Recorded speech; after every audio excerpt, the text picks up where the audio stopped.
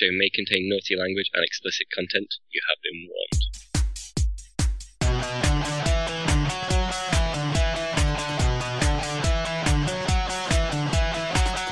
Welcome to Facehammer, an Age of Sigmar podcast. Bringing you product reviews, news from the UK tournament scene, as well as some pro hobby tips. So stay tuned and get ready for some hammer to your face. Welcome to Facehammer, episode 103. It is me, Russ the Face, and I'm joined by Byron and his silly hat picture behind him. Ord. Do you like my tassels? They're pretty good, aren't they? I have to sit leaning back unnecessarily. What are you going to do to join in with a hat? Let's get ready for the Luminef show. That's not silly enough. That's silly enough. So we're going to talk about Luminef. You're ready for battle, right, Russ? Yeah, I need some tassels. I feel a bit left out. Maybe I can put this behind my ear or something. That'll work. Yeah. Sweet. So now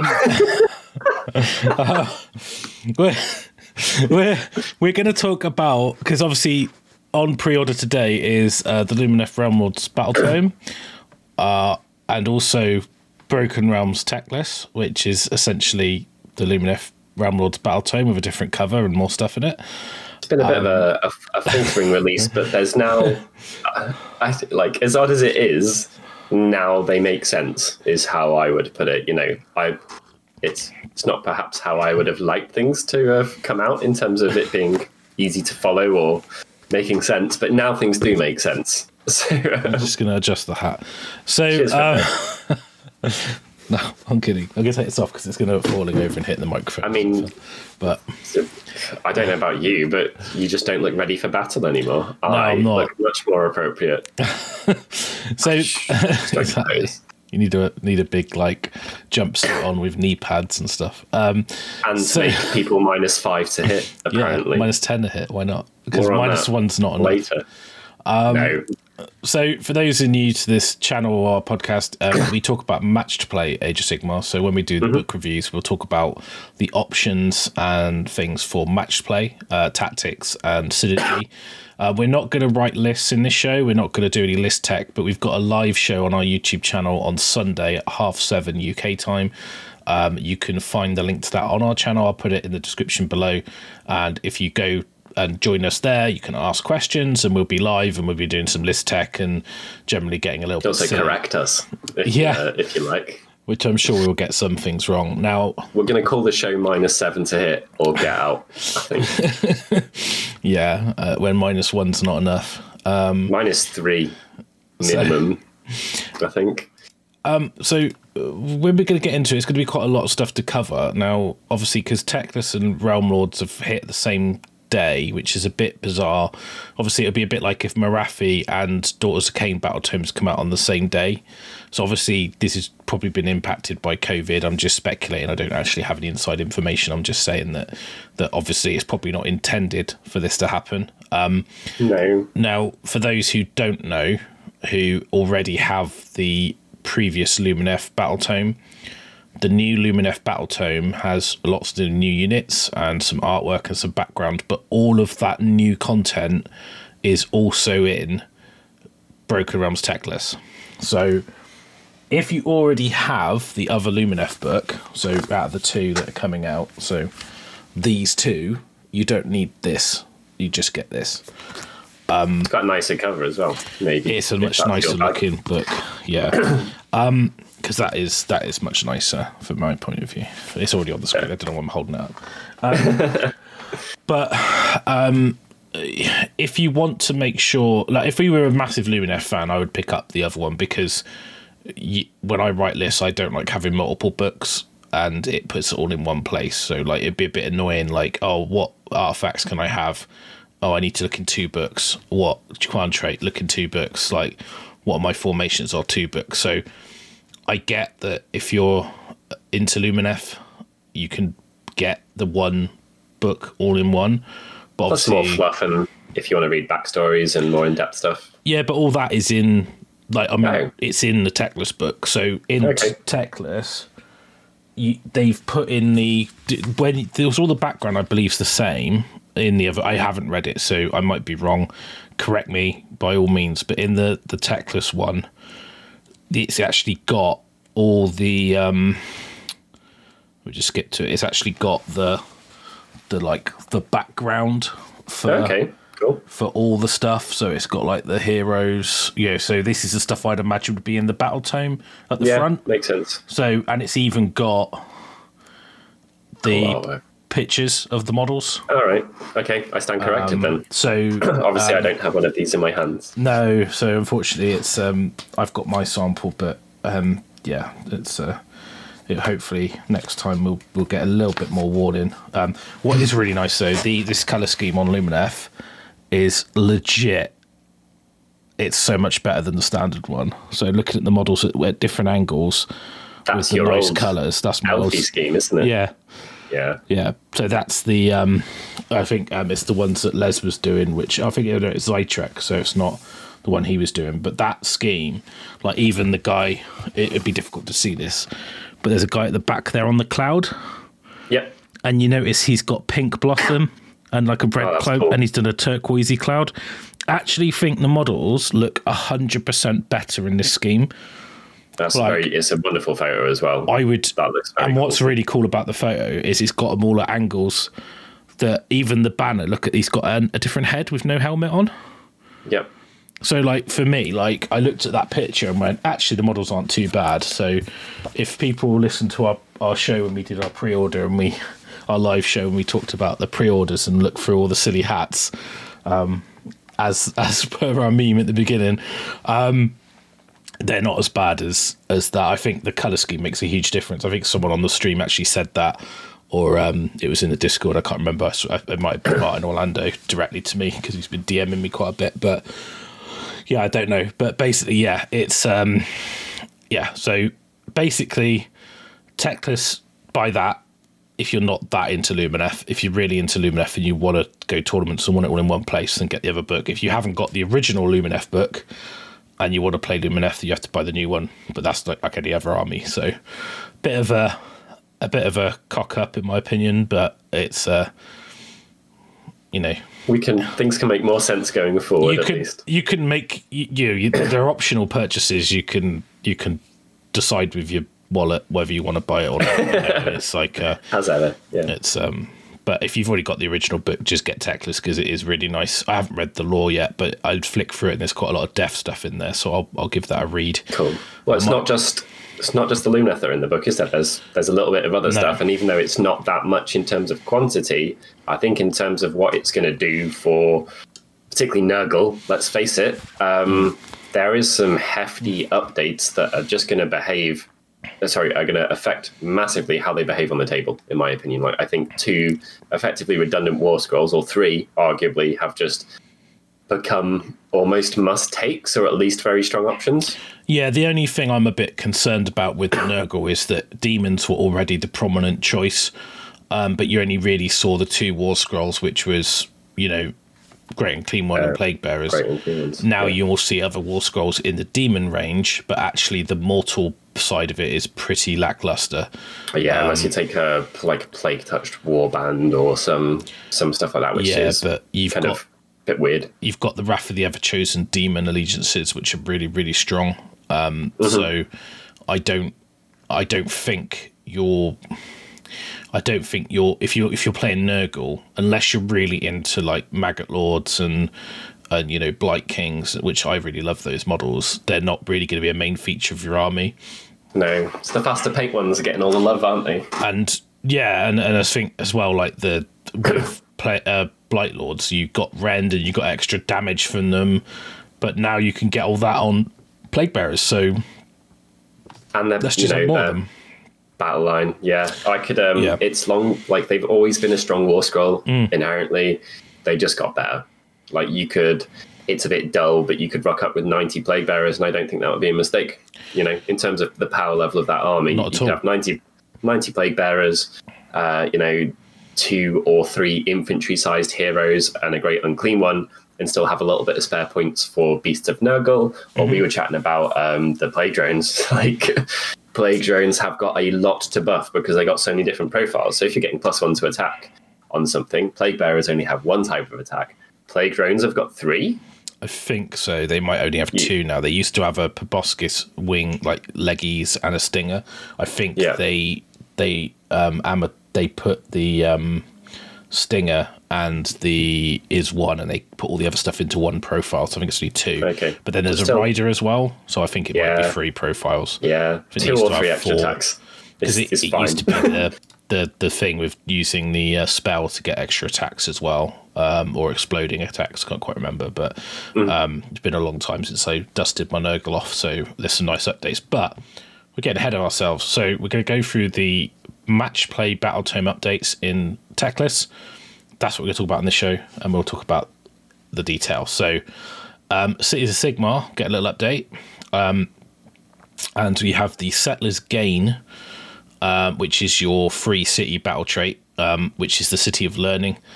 So basically, when you choose a Cities of Sigmar army, it can be a Settlers Game army, and it gives you the following. So you basically have Lumineth tutors, so you can choose 1 extra Settlers Gain free guild hero or Settlers Gain the arcane hero, however you say that, collegiate. There you go. To have an artifact of power. In addition, you can add 1 to casting rolls for Settlers Gain collegiate arcane wizards. They needed some more buffs, didn't they, to the casting? They were lacking. That's if you take the other one, isn't it? Which is the one that Tom took. I can't remember the name of it. Yeah, the magic one. The magic one, yeah.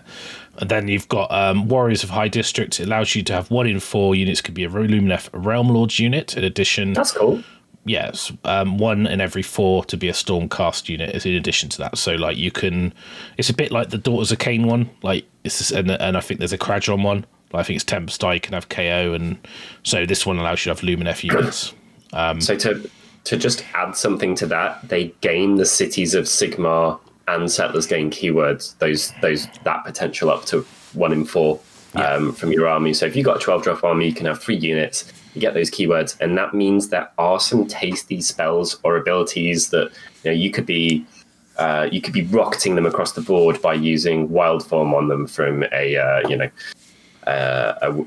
of the Wizard on Foot. I forgot the name of it, but the Battle Mage or other stuff like that. It really does open up quite a lot, and as we're going to come to later, there is quite a lot of cool abilities in the Lumineth book.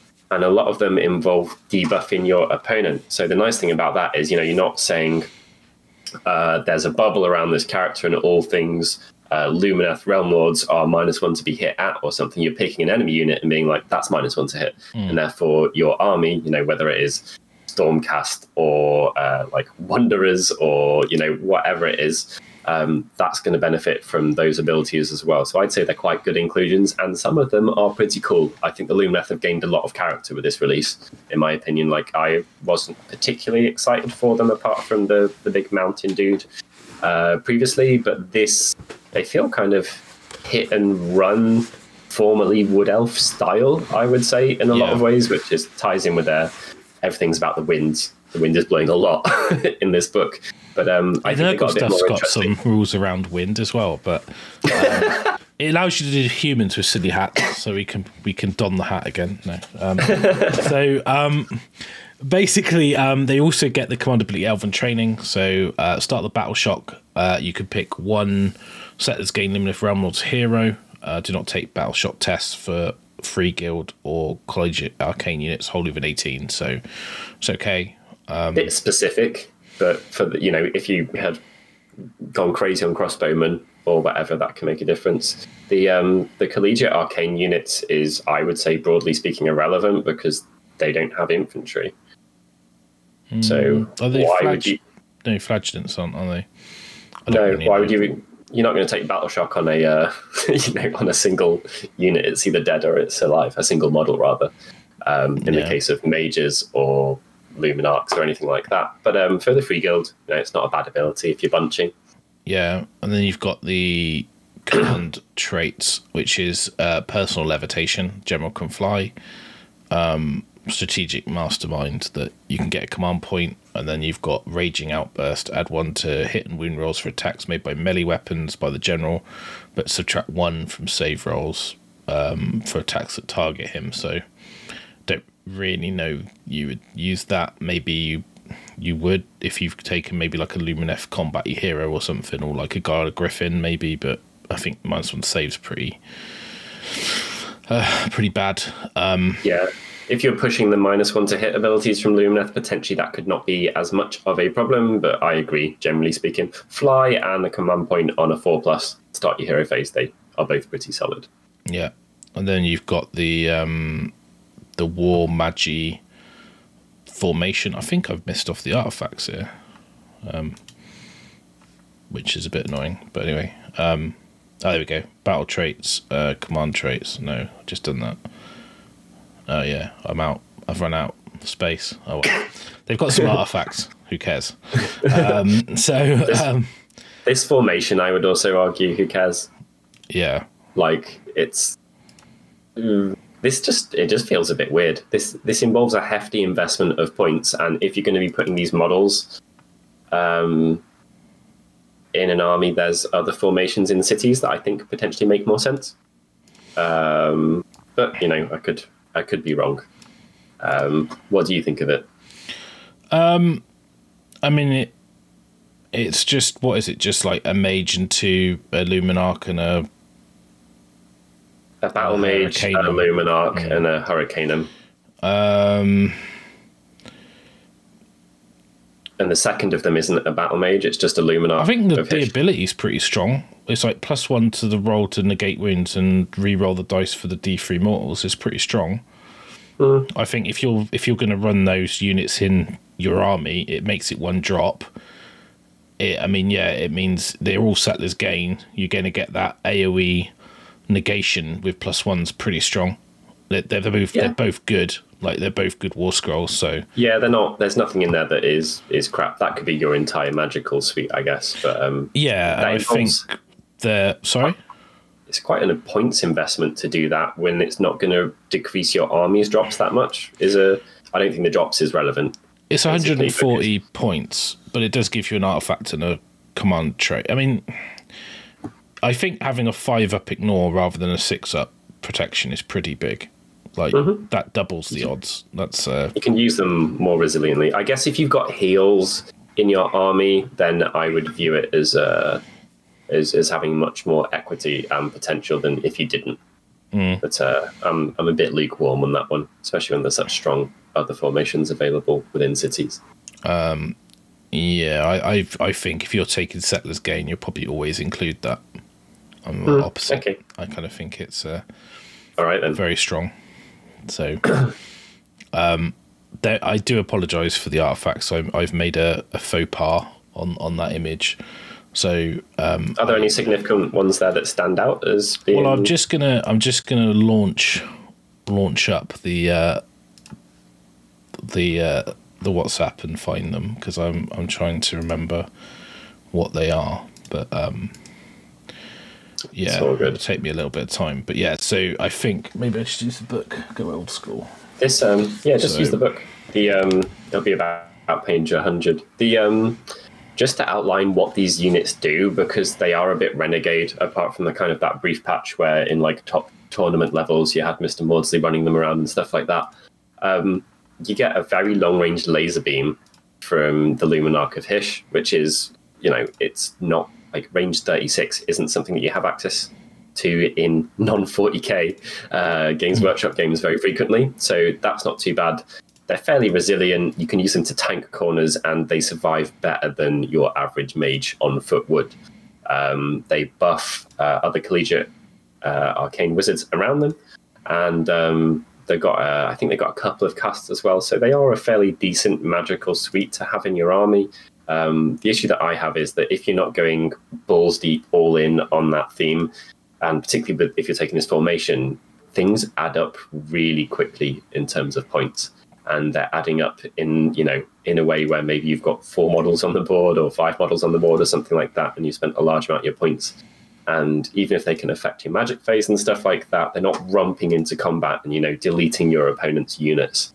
So the armies that involve this type of unit, they tend to have to be very specifically honed and crafted with a specific intent in mind, which is that they're a bit less flexible, I'd say, than other stuff. Yeah, I just like the idea that it adds that resilient bubble, and it makes that and that affects any order unit, doesn't it? It's not keyworded. Correct. Yeah. As it takes damage, the debuff aura shrinks.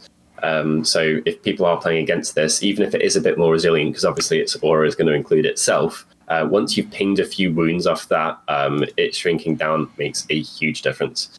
Just like fighting against a Frostheart or something like that. The first jump. You've got heals, haven't you? So you have the ability to put in heals, yeah. So I would. That's why I said I think if you're running these, you kind of pick that as your theme, and you have this really resilient core, this kind of utility suite of magical capacity.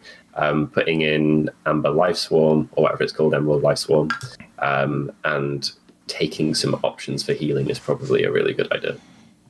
Yeah, and then you've got let me just take a ghetto picture, and then so you've got the other side of this, which is you've got the artifacts. So one of these are only for the collegiate arcane heroes, but you Settlers gain. But you got one which is on a 4+. You're not dead. You come back to life. Right. One is you don't have to reduce the number of spells you can cast in order to dispel an endless spell. Mm-hmm. The other one is you can cast one extra spell.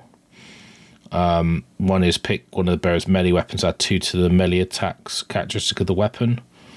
Amulet of Haste, roll a dice after you finish a normal move, and they ran on a 2+, they can still charge.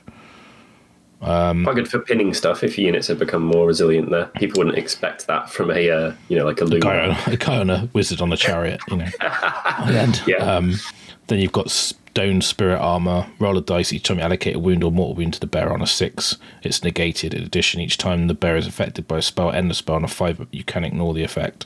That's not a bad option. You're stacking. Although you can't stack protection, can you? So if that's a Luminarch, you can't take 2 6-up ignore saves. No, but if you put it on like the Hurricanum, then like if the Luminarch's dead, you still got it. And then if you or you can run them spread out more. Plus you ignore the spell, right? So like it stops you being like gatewayed or something like that. Yeah. They also get spells.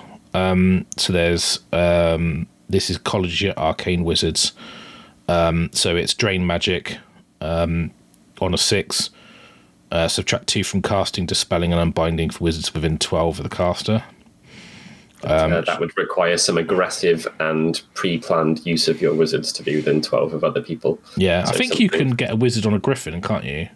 You can, yeah. Yeah, so it's not a bad scroll either. It's got Wild Form naturally, which is quite a tasty spell. I think it gives you +1 to run and charge, and you can run and charge. There's other ways to get that in cities as well. And you can take the thing that allows you to run and charge the artifact. Mm-hmm. Then you've got Shield of Light on a 6. Pick one for any unit within 12. On a 6, you basically ignore saves on a 6. And then you've got Illuminate. Pick an enemy unit within 12. Add 1 to hit rolls for attacks and missile weapons that target the unit. So it's okay, short range, but I think not bad. I think it's a bit more interesting than taking the other casty allegiance from cities. It is. It's a bit more specific. You're going to have to think about your army, and it'll probably not involve you having some 2-drop plan that always operates in roughly the same capacity. But it would be quite nice taking the I'll get the name wrong, but I think they're Venari, they're the Wardens and the Sentinels, because they're wizards as well. So they get the +1 to cast, and also they're obviously missile units, so with the Sentinels, so +1 to hit with them, it's not too bad. So I think make quite a nice themed army. You could paint them all in that lovely cream and purple and gold, and have you could.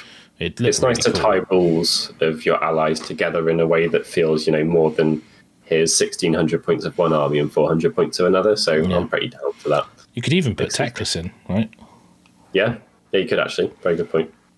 So I don't know. I quite like the Settlers gain. I think it's more interesting than the other stuff. Yeah, I think it's quite cool. But yeah, so sorry I didn't have the image of those artifacts, but there you go.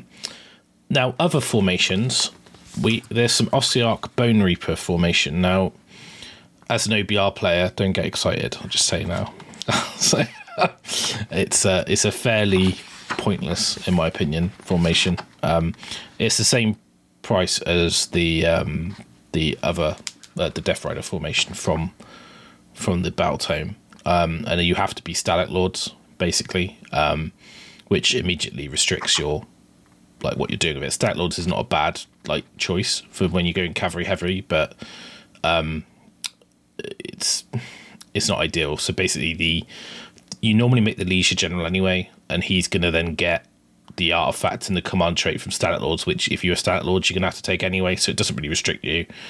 And then it says that pick a unit from this battalion when you use the Rally Back command ability, which I think is the Retreat and Charge from Stalag Lords. On a 4+, you get the point back. Obviously, it's a battalion anyway, so you get a point for having it every turn. But that's all it does, really. Whereas the other Death Rider formation allows you to use the Wedge ability for free each turn. So, which probably you're going to get more consistent use from, or is it's a better ability in my opinion. Yeah. But it's okay. But there's another formation with exactly the same units in the book for the same cost that is a little bit less restricted, and the ability is probably on par, if not better. So I think you very, very rarely take this, because even if you took a Stalag Lord army, you'd probably take the other formation anyway. But it gives you the option. It doesn't really do anything exciting. Just as an OBR player, I wouldn't get too excited about it. It's not like there's anything cool about it. It's a bit mundane, to be honest.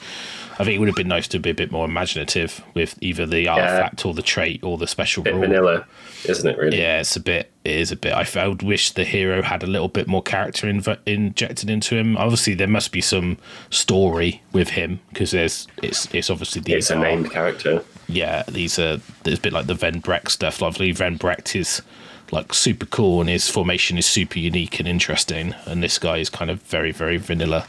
It doesn't feel like he got quite as much love as the Lumineth or the Nurgles. Yeah, it feels to me, it just feels a little bit lazy. It's like, oh, so he's a character that you just take the same things you have to take on the character that's going to be the general anyway, and then we'll give you a formation and ability that isn't really interesting.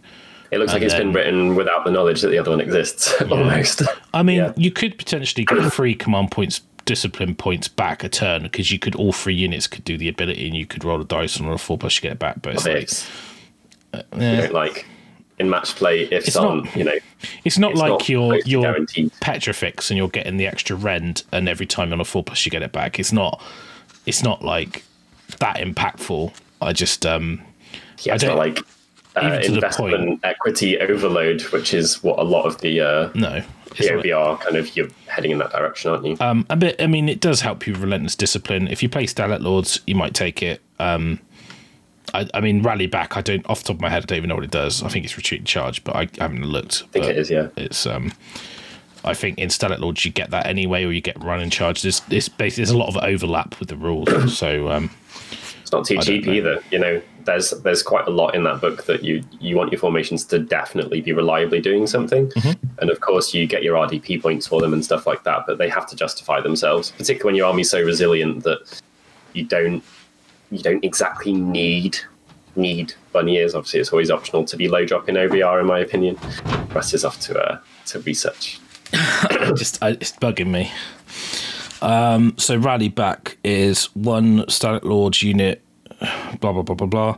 Retreat, can retreat in that phase and still charge. So yeah, I thought it was right. Yeah, I was doubting myself, but it is retreat and charge. So death for us. Tell yourself for the death. Yeah, I think not much to say about that really. Maybe like Horrendous Dead Lance, I don't know. Then we've got Mort Vale's Hell Court Flesh Eater Court formation. Quite useful because it's got an Archregent in it, which is nice because they're auto include. 1 unit of horrors, 1 unit of ghouls. They all have to be Hollowmourn, so obviously that restricts you into a one of the I don't know what they're called, Grand Courts, that isn't that popular. Don't take battle shocks for units for this battalion wholly within 12 of the Arch Regent. Now, most Flesh Eater players will know your Arch Regent is sat at the back by the throne a million miles away. Hidden in the throne so he can't be shot, or attacking 10 guys on his own. Yeah, hiding until he's summoned his unit and he's buffed up the big bat to go in and go mental. So whatever. Not really that useful.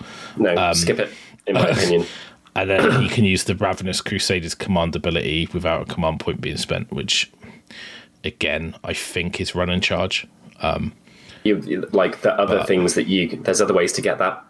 In efficient use of command points is frequently available in the slightly left field Flesh Eater Courts list anyway. And it's 100 points, so it's quite cheap compared to a lot of the other formations you get in Flesh Eaters.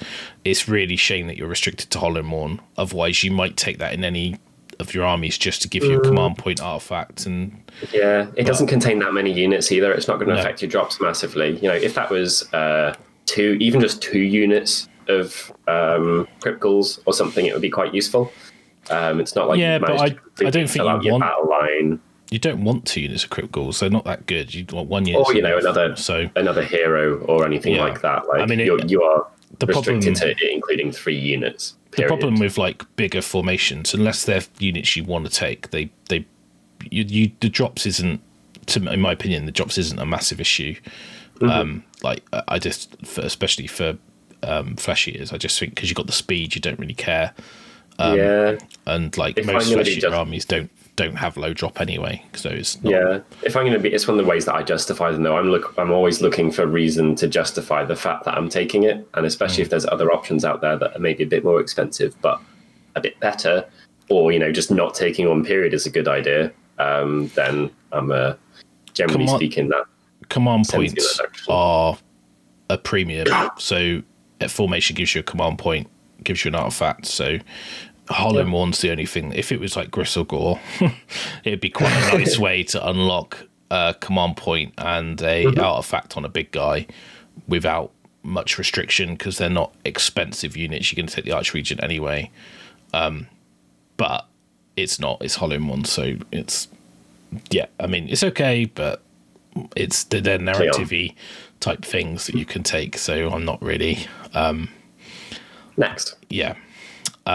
Probably one of the most impactful changes, I think, in this book for the existing stuff. I mean, if you discount Lumineth, because obviously they get an entire new book worth of stuff in one update. But we get the Nurgle updates. Now, when Nurgle come out, the Sloppity Bile Piper, Scrivener, Beast of Nurgle, they were a little bit rubbish. They didn't really do a lot. You took them because you like the models, but it was a bit of a concession, basically. Now, they've been, like, spinal tapped, so turned up to 11. So, for me, like, these now become almost auto-include in a demon army. They feel borderline mandatory, don't they? And they are all good. You're going to be fighting with, maybe you now drop 2 of your great unclean ones because these guys just opened up some stuff. Or something like that, I think. There's an argument to take Thricefold and there's a battalion that's in here in one army, and your army's going to be very low drop. But okay, it's interesting. It'll be a 3 drop army, because I think Thricefold's 3 great and clean ones, and then you can get both your battle line, and you just have to buy 1 more battle line. So you can have like loads of Plague Bearers, the buff heroes, 3 great and clean ones, 3 drop army, fill your base. Yeah. So that's more what I was talking about when I'm talking about battalions. That gives you access to something pretty powerful. Yeah, I mean, I always look at the points cost. Am I going to take the units anyway? So even if it doesn't drop my army by 10 drops to 2, if it reduces my army by 2 to 3 drops, but it gives me an artifact, a good special rule, and the units I'm taking anyway, it's going to give me a command trait. I might as well take it if it's 100 points. Anything that's around 100 points is just auto for me. Can I talk about how I would justify this battalion then? We'll get to it in a minute. Let's talk about the War Scrolls first. Well, we're not on the battalion. We're talking about the War Scrolls. So let's start with the Bile Piper. But you can when we get there. Just you have to contain your pustully excitement. Okay then. So the Bile Piper, he's had his attack profile buffed. So quite a lot. He's now damage 2 with Rend. He's got the resilient save. He's 5 wounds, 5 up save, 5 up disgustingly resilient. Now, what has happened here is you get +1 to bravery for Nurgle Demon just holding within 14. It's not really a big deal. It's not rubbish. But the next bit is the Jolly Gut Pipe rule. So at the start of the combat phase, you say that this model will play a tune. If you do, pick one of the tunes, and the effect of that tune lasts until the end of the phase. A unit cannot benefit from a tune more than once per phase. If a unit is affected by 2 or more different tunes, none of those tunes have an effect. So if you had multiple of these guys and they did different tunes, you can't stack the 3 different ones. They just wouldn't count. So they need to be spaced out then. But you could do the same tune twice and then you wouldn't be cancelling anything out. You just have a larger amount of the table effect. Yeah, exactly. So you've got 3, and one is a stabbing we will go, which is +1 attack of melee weapons by friendly Nurgle Demon units wholly within 14. So that's every unit within wholly within 14, which is good. Massive. Like that's like a 7 to cast, 8 to cast spell, but just non-optional, and your opponent can't stop it. Yeah, and you can do it in your opponent's turn as well, so you don't even need to go first. So if they charge you, you can still pop it. Then you've got early one evening, my pustule was sleeping. If an unmodified hit roll for an attack made by a Nurgle Demon wholly within 14 of a friendly Bile Piper is playing this tune is a 6. It does a mortal wound in addition to normal damage. Great, just solid. Which is, you can't really... That's a fantastic one for doing mortals, especially if you're playing against it, because Nurgle don't have a lot of Rend. So if that gives you options, right? Yeah. And then you've got my love is like a ripe fart. So models within 3 inches of friendly Nurgle Demon units wholly within 14 of a Bile Piper cannot finish piling moves closer to a model from that unit than they were at the start. So essentially you can't pile in, really. This is so much better than it sounds, like by miles. Outline how powerful that is. So when you charge, say like, for example, you go to charge a unit and you roll like an 8-inch charge, and you move the first guy and you move the other guys in, and you can't really get that many within melee range, then you pile in to get within range. This would just stop you being able to do that. So it essentially shaves 3 inches off every charge, because it really restricts what you can do. Also, if you're playing aggressive, you can charge into units and stop them piling in like a Keeper of Secrets, but it's automatic. There's no roll. You just do it. It's so strong, particularly if because obviously they're resilient anyway, but this just reduces the amount of damage that's going to come at you. It allows you to go all out offensive, and you're not even worried about being as resilient, because you might have literally a quarter of the unit that would be attacking you. Like if you think of Witch Elves, think how much that pile in with Witch Elves makes a difference for those tiny bases and multiple attacks each. Absolutely insane. So good. I really like the aggressive use of it, but I think defensively, it's amazing. You're paying for flexibility with this guy, because he could do any of them. Whatever is most relevant, and you've got a tool for both phases, yours and your opponent's, that you can use in different ways. It is insanely strong. And you don't even need to go, in my hero phase, I'm going to do this, anticipating what I need in the next turn. It's in the combat phase. You just go, I need this note now. Okay, it's on. It's just like, it's not, I mean, why isn't this on a 3+ or something? I know he's not a cheap model, but just getting it. In my opinion, he's cheap for what he does. He is. I mean, you say he's not cheap, but he is. I mean, he's a Herald of Nurgle anyway, which I believe buffs the Plague Bearers from Locus and stuff like that. So there's an inherent other stuff because he's a hero, he's a summon point, all that stuff that goes with Nurgle.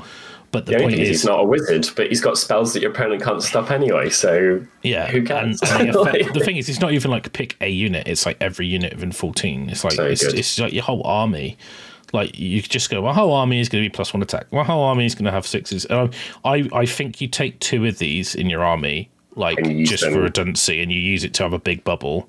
I think use it either side of center, and then if you think of like how Idoneth play or something like that, imagine the waves, the battle rounds, however you want to see it. You're going to go in like you probably want the same thing on both units.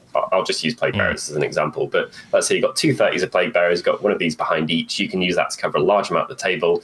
You might go in and be like, I need +1 attack. I want to hit hard, or I've charged my opponent. I don't want them to pile in. Or something like that. So you could go in, you could hit them super hard, and then they can have their pile in. And then the next turn, you're like, okay, both of these guys are stopping you from piling in any further. They're insane. 2 is justifiable easily. He's 150 points, but I pay it. Mm-hmm. Done. Not even like compare it to a shard speaker. I'm paying it. Yeah, I guess we'll talk about the other units, and maybe that's why you don't take 2, because there's some more nice options. But he's solid. I think it's such a good buff to an army, and it's been buffed through Wrath of the Everchosen. I think Nurgle Demons are very strong. Oh, they're insane. They were good anyway. They're only getting better. Speaking of getting better, Spoilpox Scrivener. So again, formerly never seen on a table in a competitive army. Yeah, exactly. So they've buffed his damage again. Don't really care about that. He's still got the resilience save. And he's got this next ability, which is a little bit more restrictive. It's only Plague Bearers. So start of the combat phase, you can pick one. You can call for the count. Stop the count. Pick one friendly Plague Bearer unit holding within 14 and pick one of the following counts. It lasts until the end of the phase, and you can't have more than one count per phase, so you can't put multiple counts on the same unit, but you could have 2 of these into 2 different units. One is Tally of Blows, add 1 attack. Yes. So that synergizes nicely with 6's Do Mortals, or the other ability, which is +1 attack, so you're at +2 attacks already. And I believe there's a spell that gives you extra attacks as well, so you could be at lots of attacks. Then you've got Studied Lacerations, improve the rend of melee weapons by 1. Again, this is only Plague Bearers. So Proving Rend is still really good and very rare, and they have a lot of attacks potentially anyway. But this is probably the go-to for your resilient screen, +1 save to the unit. Yeah, done. All of these, not on a roll for anything, very large range, wholly within 14, not hard. You're going to be running this guy frequently, I imagine, to make sure that's a thing. You got minus. Say you got Wither Stave, so you got because you've got this new formation that we're going to talk about in a minute. So you got Wither Stave. You reroll 6s. You're at -1 or 2 to hit.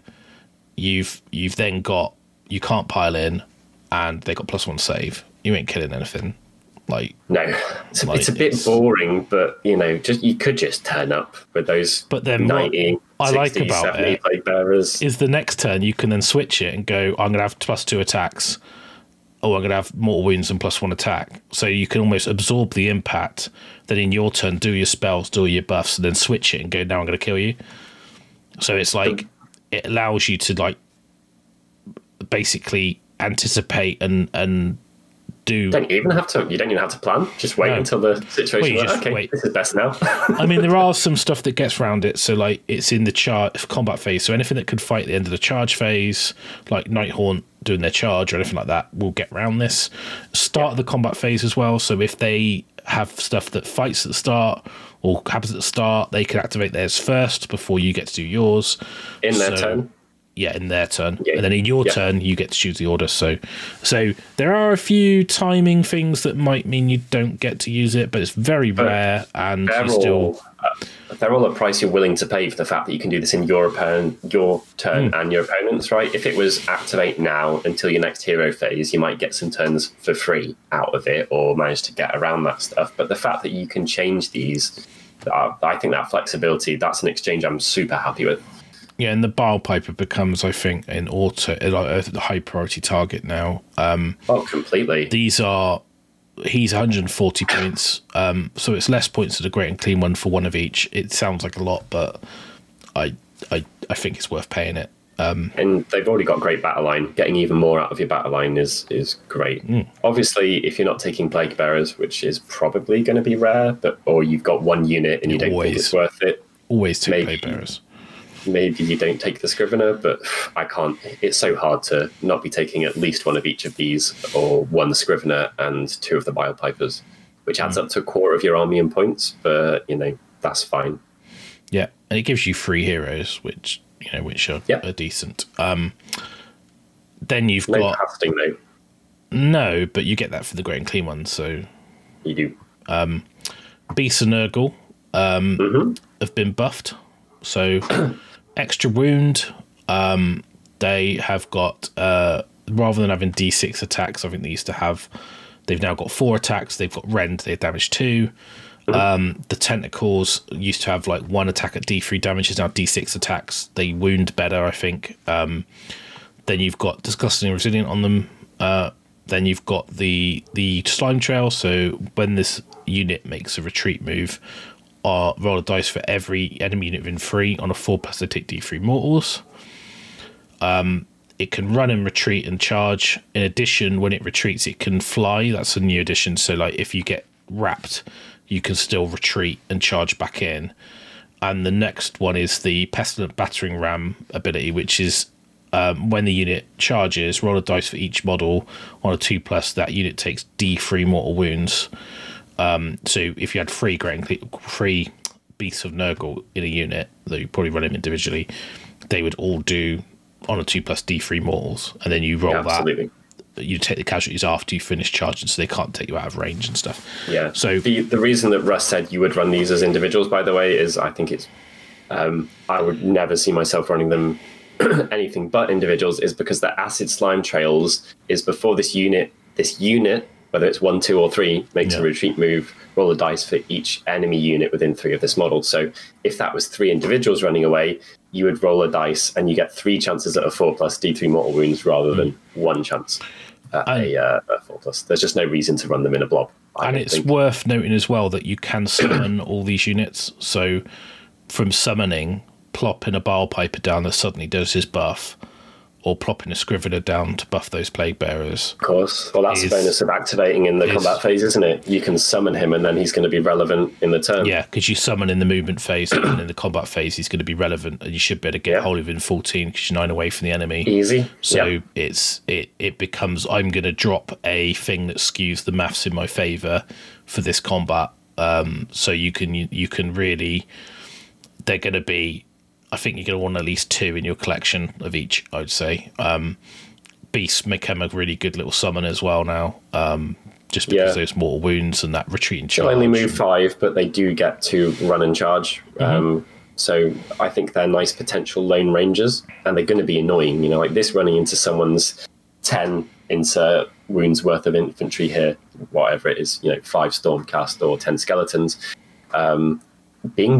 being doubled, losing the priority roll to someone with Beasts of Nurgle is going to feel incredibly painful, because they're basically just going to do the okie dokie, and then you're just going to have these D3 mortal wounds popping off everywhere. Like charge in, mortal wounds on a 2+, retreat, mortal wounds on a 4+ for each of them, and then do the same thing. Doing that twice, someone could have Fulminators with a 2-up rerolling 1s, armor save or whatever, and you're still probably going to do quite a lot of damage. I like the flexibility of the unit because they've got something to get around armor, and then they've got quite a lot of, just average quality attacks to blend through normal units too.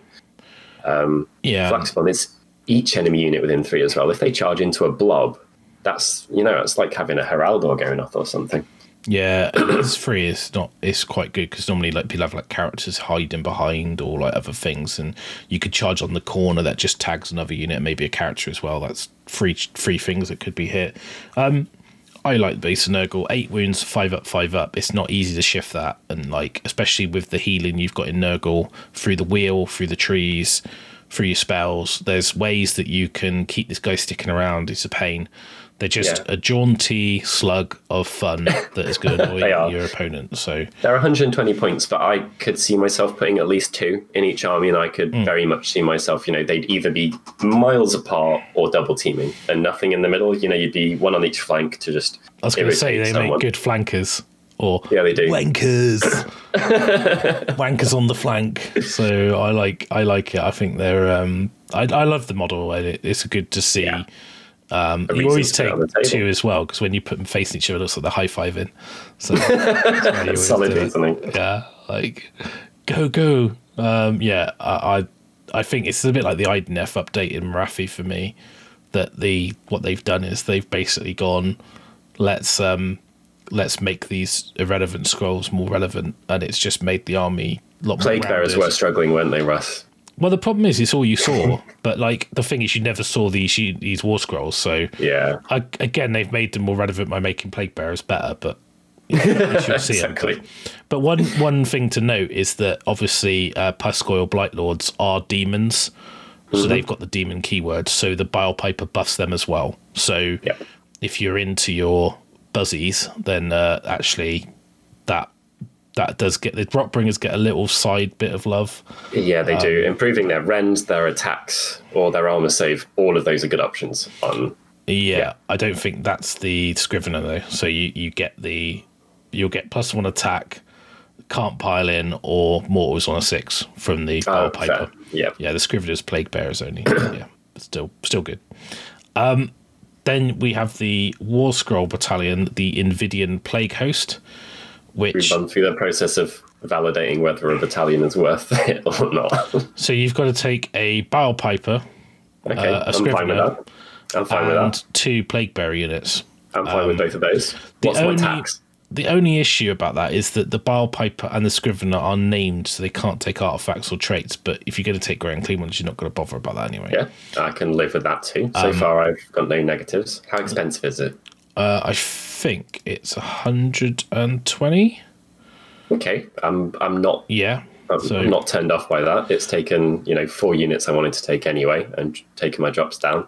Where's the bad bit? Well, the command trait, it says if Gortal Pulp Skull is your general, he must have this battle trait, but you don't make him your general, so you don't need to take it. So that's not a tax. It's crap, so you wouldn't know about taking that. It's another +1 bravery on bravery 10 models is not really what worth. We're still good. So I spent 120 points or whatever.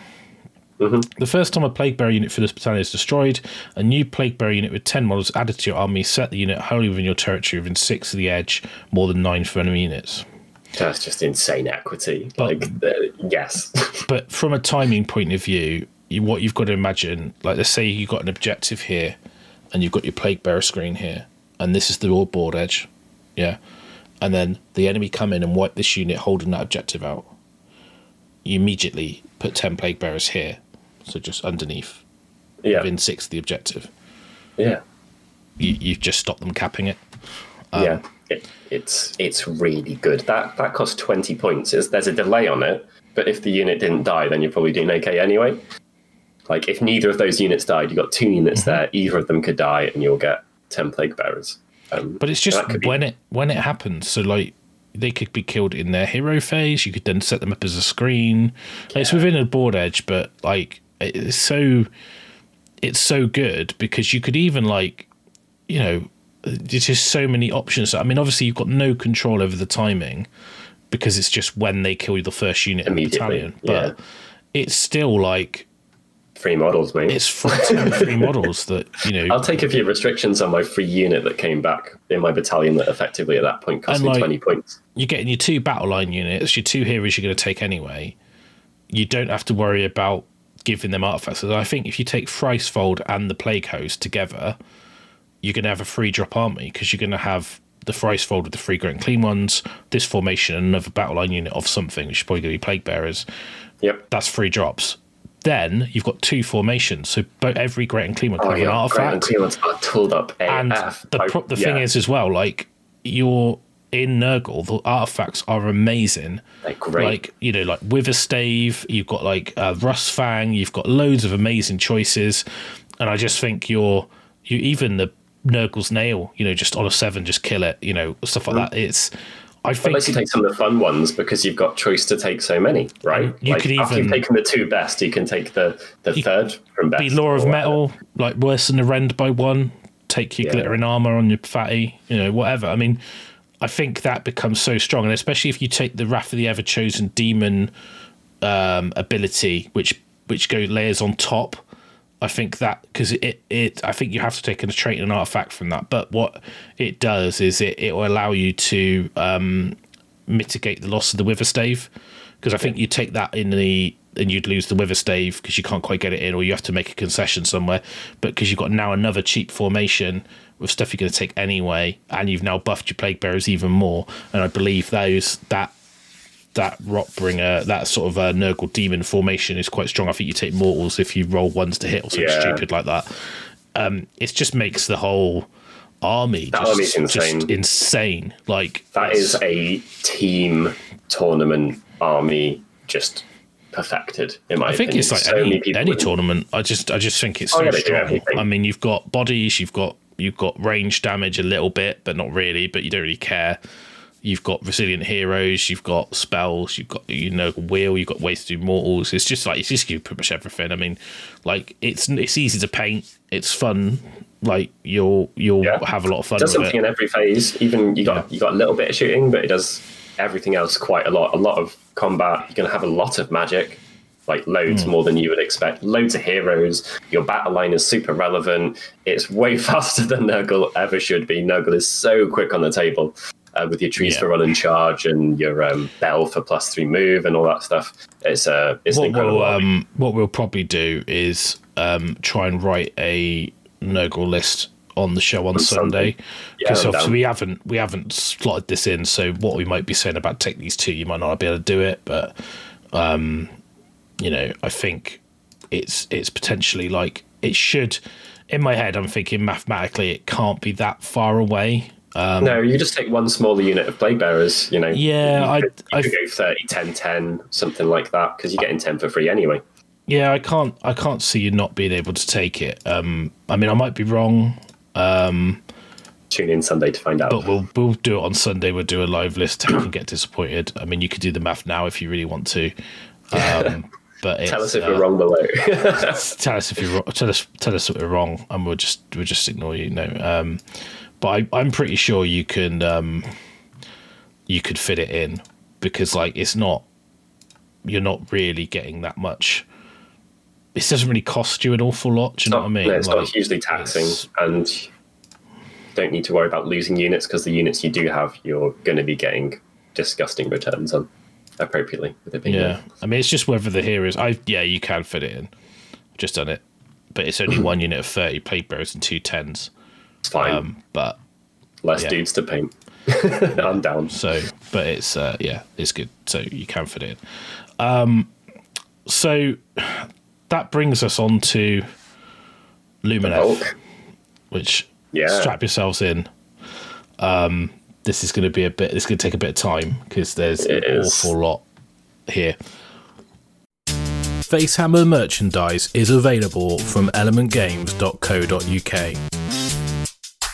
Head over to the website and type Facehammer in the search bar to see the full range.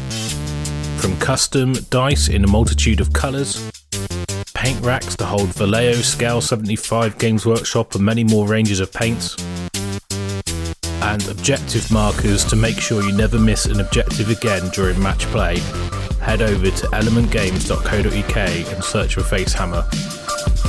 So if you want to support the show, pick up some cool gamer swag from the Element Games web store and level up your hobby. So I'm not going to cover the existing Lumineth stuff. We've done a few shows on army lists and tactics. We've done an Alaris Stoneguard list. We've done a tournament winning army list, Lumineth show. They're all in a playlist on the channel if you want to check those out. We've done a couple Lumineth list texts with Les, so like if you want to read those, stuff's been out a long time as well, so I think there's a lot of information out there for people to find out what it does, but we're going to talk about the new things. So obviously Aether Quartz is they've got the allegiance abilities in the book for everything Lumineth, like so all they've done is added in the new Great Nations and added in like the new units have got keywords and they get abilities. But basically like heightened reflexes, with and like heightened sensors, magical boost, magical insight from the Aether Quartz is the same. You've got the Absorb Despair, which is the Kevlar Bravery thing, which is the same. You've got Lightning Reflex, is the same. And it just says Lumineth, Great Nations. They've just added the extra ones that are new. So it's not really much change. So only additions, no stuff disappearing by the looks of things. No. And now what we do now is we've got every Lumineth unit has a keyword, whether it's like Sonari, Venari, whatever the others are. They give you a special rule for those models, but it's not like you have to pick one. That's all you get. Whichever keyword the model has, they get it. A bit like the Skaven Tide Battle Tome. So this Sinari or Skinari, I'm sure I'll get corrected, are deep thinkers. So these are at start your hero phase. You can pick any Sonari wizards and declare that they, instead of casting, they will contemplate. So you give up a cast. And then what that means is in your next hero phase, contemplating wizards can auto cast a spell at the power level of 9. So you don't need to roll. So you could say, I'm not going to cast next turn, I'm guaranteed this. Roll's being pretty patient. Yeah, it does. But sometimes on turn 1, you're not in range to cast. So you just go, well, I'll contemplate then. And then it gives you automatic spells. I can see it coming into play once a game, always, but then very infrequently after that, due to that reason. Yeah, and I think it's okay. It's just a little buff. 9's good, Stop. That's the big thing about this for me. It's guaranteeing is great, but guaranteeing it on a 9, unless someone's got significant boosts on average, they're not going to be getting rid of that. It's a huge difference between a 9 and a 7 or a 6. Yeah, I mean, they have to roll a 10 to stop it, basically. You can't modify it, but it's a good enough value. Mm-hmm. Then you've got the command traits. So this is Sonari Generals only. So you've got Spellmaster. Once in each your hero phases, reroll 1 failed casting roll for this general. So reroll casts, pretty strong. And you've got Lawmaster, knows an extra spell from the Law of Hysh. And then Warmaster, if he's part of your army on the battlefield at the start of your hero phase, roll a dice on a 4+, you get a command point. So they're okay. I'm pretty sure you never take these because you're always going to take one of the Great Nations, which forces you to take artifacts and traits. So I would imagine so, yes. Then you've got artifacts. So you've got Phoenix Stone. It says it's basically if Lumineth Realm Lord's hero is slain before removing it, roll a dice on a 6. It's not slain. Heal all its wounds. And then it's back to life. Basically, it comes back to life, which is okay. It's you'd only take that if you had a spare one that you don't care about too much. I think it would really screw with someone's head. When that stuff happens, it's bordering on impossible to play around, and people shouldn't be playing around it too much because it's so unlikely to happen. Mm-hmm. When it does, it's awful. So if you got a spare one, that's the type of thing that I would consider. Yeah, and you've got the Silver Wand, cast an extra spell, which is fine. And then you've got the Blade of Leaping Gold, which is an old school one from High Elves, if people remember. Add 3 to the attacks of that weapon, which could be quite good depending on what the Sonari heroes are. I can't remember off the top of my head, I don't know. Venari, I think, is already in the battle tome, so I'm not going to talk about those. That's the Venaria, the Shining Company. So that's like the Wardens, the Dawn Riders, and the Sentinels, I believe, are Venari. The Hurricane are the new Wind Elves. Is that we call them Fart Elves? No, the gas dudes. So you've got Move Like the Wind. Now this is pretty strong, right? So when you make a piling move with Hurricane model, it does not have to finish the move at least closest to the nearest enemy model. In addition, when you make a piling move for Hurricane model, it can move an extra 3 inch if it charged. It can move an extra 3 inches and it can fly. That's insane. Like at high level play, that is disgustingly powerful. Because you could even charge people to not fight them, to just move past them onto objectives or hop over them. I think it encourages you to be in not massive units as well. This entire battle tome, as far as the Lumineth are concerned, actually, I think really actively encourages hit and run guerrilla warfare style play, multiple small units, that type of stuff. And when they get charged as well, like if you get charged, you can almost like pile in away from them Oh, so if they don't activate that unit straight away and fight you, you go, well, I'll activate this unit. I'll now pile in backwards. So it's going to limit the damage you take. So yeah, damage limitation and just free extra move is how I'd be viewing that. You know, it's like playing with skinks almost. And you can almost really do this. You could almost have like units here and have like your Hurricane unit here. They charge the Hurricane unit. You then like pile it in here. If they pile in, they draw these 2 units in. So you can do lots of stuff like that. If you've got like Avalon or someone like that, you can always pile in behind him to where you can pile in, but you're going to get within 3 of Avalon. And like what I think it allows you to do is correct positional mistakes that you make. It does as well. But if you're a good player as well, I think there's a lot of movement shenanigans you can do. It's the kangaroos and stuff that are going to be doing this. So Hurricane models are like the we'll get to it. I think it's I'll quickly scroll through. You'll see all the stuff that we have to look at is, I believe it's the Wind Mage, the Wind Chargers, Sevireth, and the Spirit of the Wind. I believe that's all the Hurricane ones. So it's basically the kangaroos, the llama, and the fox. There we go. So, anything that's got a certain animal face. Yeah, so you go with those, not the cows. The cows don't get that. So,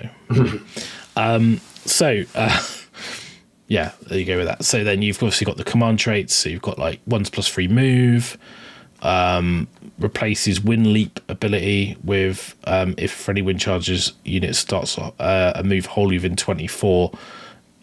It can make a move of 16 and fly, which I think is the same. It's just a longer range. Yeah, it is. And then you've got Lawmaster, knows extra spell from the Law of the Wind. And then you've got Artifacts, Wind Blast Fan. Once per battle, start the enemy movement phase, pick 1 enemy unit within 3. The unit must retreat. That's really, really powerful, especially in an army that gets to debuff loads of units anyway. You could leave one alone and then just push it off. Yeah, and even like if you did something funny, like you charged one thing and then you piled in to draw another unit just within 3, and then they pile in and hit you, then you're like, no, you've got to run away now. So yeah, I think it's like there's pretty solid. Anything that manipulates movement like that is super good. Isn't it? Yeah, all of it. It reminds me a little bit of like how the Slaanesh stuff plays with the shenanigans. Yep. Then you've got the Windstone. Once about in the shooting phase, you pick an enemy unit of an 18. Roll a dice on a 2-1. Nothing happens. 2-4 takes 3 mortal wounds. On a 5-up takes D6. Random. You could end up doing less if you're on a 5-up, but anyway. Yeah. So, we'll come to that in a bit. That doesn't make much sense to me. But then you've got Buffeting Aspergillum. Is that like a buffet of asparagus? I don't know. I sound like I'm down. It was like buffeting wind from asparagus farts, maybe. Roll a dice each time you rolled over from the Nurgle battle team. Yeah, I'm just for me, they're all just like they're on little parpy clouds now. Roll a dice each time you allocate a wound or mortal wound to the bear on a 5-up. It's negated, so it's like it's all right. It's good if you put it on the fox dude. He's pretty good. The spirit. Standout choice for him, I think. Then you've got the Hurricane Wizards. So Teclis knows all the spells from the following table as well. So it's another spell law. So they've obviously got the Law of the Stone, they've got the Law of Hish, and now they've got the Law of Wind. The Book of Bookkeeping. It's quite a lot to keep track of, isn't it? Yeah, it is. So you've got Freezing Squall on a 5, 1 enemy unit within 12. That unit cannot run until next hero phase. Howling Gale on a 7, enemy unit within 12 cannot benefit from command abilities. That's pretty good. That's is this within 12 or wholly within 12? Within. Okay. Most stuff that's enemy units should be within. If it's wholly within, it's probably an error. Then you've got Guiding Flurries, has a cast of 7. Pick 1 Lumineth Realm Lord unit armed with missile weapons that is wholly within 12 of the caster and visible. You could say the spell lofts the missiles and directs the missiles, or directs. If it lofts, add 6 to the range. Mm-hmm. If it directs, then add 1 to hit rolls. Both of those great. Yeah, really super solid. Encourages you to put your shooters in a bigger blob. Just worth noting, if you do have something like that, you're going to be able to buff 30 dudes or buff 10. Buffing 30 is often going to be better, or 20. It's pretty good on Sentinels, isn't it? So It certainly is, yeah. then you've got the Calming Zephyr. Pick one Lumineth Realm unit wholly within 18. You can heal D3 wounds and locate the unit. In addition, do not take battle shock tests for that unit until your next hero phase. So, All right. okay. Then you've got the Burning Simoon. Casting on a 6. Pick one enemy unit within 12 that is visible. Roll a number of dice equal to the number of models in the unit. For each 6, they take a mortal wound. If the cast was a 10 or more, they take 1 mortal wound for each 5 up instead of 6. So with Teclis, you can guarantee a 10 because you can just say I'm casting 2 spells on a 10. So it's 5 ups mortal wounds. So it's pretty good for that. I mean, especially if you've got the mirrors, which I think you always take the spell portals when you've got Teclis. So it's I think he's got another spell that can go through and do damage. So it's that's pretty good. I mean, obviously you're going to put 1 through the mirrors, but it's pretty good. We're going to come to the subject of running out of points, I think, at some point in this, because there are a lot of options. Any Lumineth player will already attest to that already, particularly if you take Teclis. So then you've got the Transporting Vortex on an 8. Pick one Lumineth Realm unit wholly within 12. Remove from the battlefield. Set them up anywhere on the battlefield more than 9 for the enemy. It cannot move. So a teleport, which is just always amazing. Yeah, you're going to take that on someone, right? Yeah, pretty much. I mean, yeah. Then we've got the terrain piece, which is the Shrine Luminor. So when you choose a Realm Lord's army, include 1 Luminor terrain feature. After territories are chosen before you set up your army, you must set up the Luminor wholly within your territory, more than 1 from other terrain, more than 6 from any objectives. At the start of the first battle round, so from where any objectives will be located at the start of the first battle round. Okay, there you go. So it's once per turn you can reroll 1 casting, dispelling, or unbinding roll for friendly Lumineth Realm Lord's hero that's within 12, not wholly within. That's a fairly solid option. And from the second battle round in your hero phase, if it has a Shrine Guardian, you can say that they will channel the Shrine's power. If you do so, add 12 to the range of this ability. So something within 24 inches can get a reroll, which is just great. It's solid. And then you've got the Guardian can also use a command ability without spending a command point. It's a lot of utility from that terrain piece, isn't it? Some armies' terrain pieces are a bit situational or feel a bit odd. Everything there is probably going to be incredibly useful in most situations. Mm-hmm. And it is a garrisonable piece of terrain, so you would garrison your wizard in, which then gives you the impact of -1 to hit, +1 save, all that kind of stuff. So it also like line of sight to everywhere in the world. Yeah, you do on this floating temple. So I think that the shrine's pretty good. Like, I mean, it's a fairly big piece, so I don't know if it'll be easy to put down. But yeah, it's looks quality. Great too.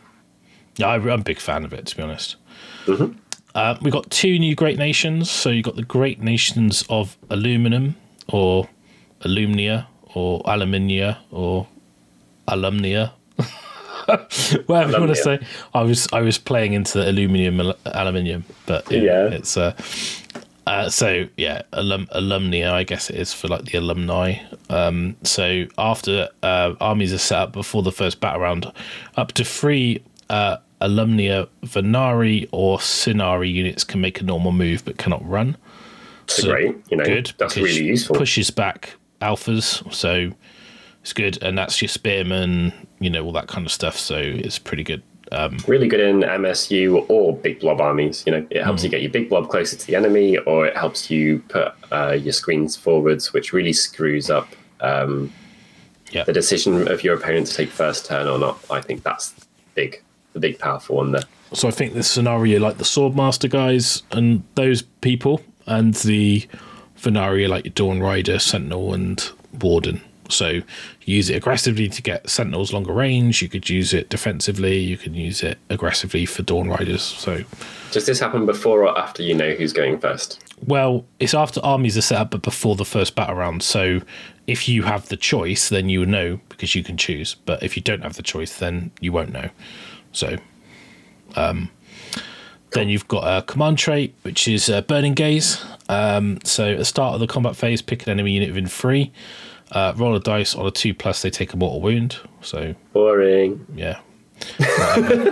Mature analysis there from me. Command ability, seize the moment. You can use this command ability in your charge phase. Pick one friendly Illumina unit that ran. The unit can charge. Less boring. So pretty good. Yeah.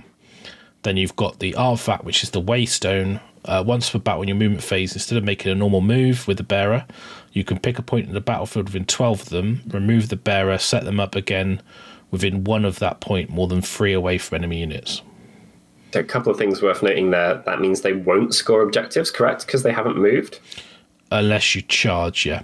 Unless you charge, and for the purposes of some abilities, I'm not sure if there are any. When you say won't score objectives, it depends if it's the one where the hero has to move to capture it.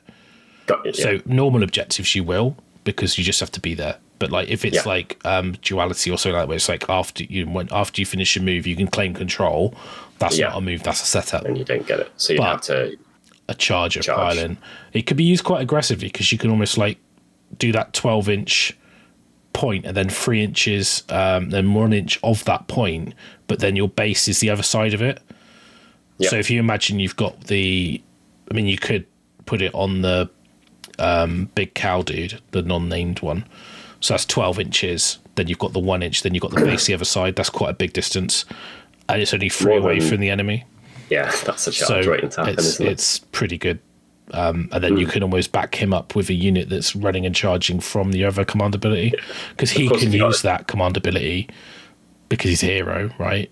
Because he's got an artifact. So, of course, if you've got a debuff as well on that thing, then that's just it's gonna definitely get you to a point where you can affect multiple units potentially. The command ability is weird because it doesn't actually say from a hero. It just says use it in the charge phase, pick an alumni unit that ran.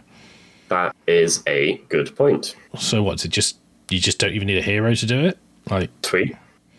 Pending an FAQ, I imagine. That's a bit random. That needs some clarification for sure. Yeah, so Alumnia. Solid options. Quite potentially aggressive and also flexible. So I like that one. Yeah. Then we've got the Great Nation of Helon. Nice sort of green and cream scheme, looks like. Yeah. So you've got the Gale of Killing Shafts. Add 1 to attacks with missile weapons used by Helon models that are within 3 of an enemy unit. That's a bit weird because a lot of the units who multiple shooting attacks, the ones that are going to have a large effect from this army, probably don't want to be in combat with people, right? Not with your kangaroos, because you can like charge. They can do their piling stuff. They could get within 3, and then it might be okay. Because you can obviously shoot, and then when you do your piling, you could pile in out of combat. Yeah. So okay. it's okay. Like I think maybe it's. For them. But you don't use that on your wardens though. Well, you could be quite clever where you could have your wardens and your sentinels stood directly behind them within 3 inches of the front of the wardens, but not actually in a bit like a shield wall with an archer unit behind it, like a phalanx, and just be like, well, actually, you can charge the wardens. You're going to drag the sentinels into combat, and when they shoot you, they're going to really shoot you. The way that I would use this is if I am fairly certain it's going to result in me nearly wiping out the unit I'm in combat with, that has got some utility, because then it's just, potentially doubling the damage potential of the unit, which that's really good. So you could charge 20 wardens into 40 fairly resilient things, give them a +1 to hit or something, and have them at double attacks and completely ruin someone. But if they get hit back, they're going to suffer. Yeah, but it's missile weapons, so it's only on sentinels. It wouldn't be wardens. They don't have shooting. Yeah, and then it's only you wouldn't be able to charge and do it because charging happens after the shooting. You're preparing for a turn ahead. So with them, which it's a defensive ability, but it's quite good on stuff like you've got a lot of the new I can get the name wrong, Huracan units that have got shooting. Then you've got the Gone Like the Wind command ability, not Gone with the Wind. Use this command ability at the end of the combat phase. Pick one Hellion unit that fought.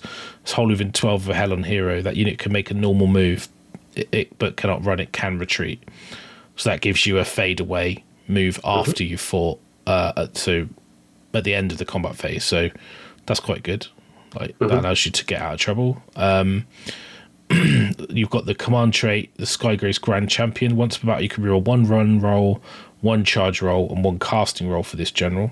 That's really good. Yeah. So it's all 3 of them. So that's a good command trait. I like that. It's a very good command trait. Yeah. Yeah.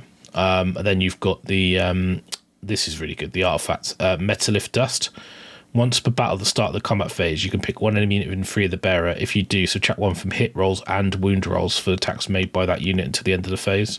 It's incredible. They've got a billion ways to debuff hit rolls, but very few ways to debuff wound rolls. So that adds up really nicely, and it's just, it's reliable. There's a lot of once per battle stuff in this book. You're going to have an incredible amount of bookkeeping if you build your army in a certain way. You're going to have like a laminated tick sheet. Yeah, you're going to need some tokens, I think. Head over to Pro Painted to get your tokens.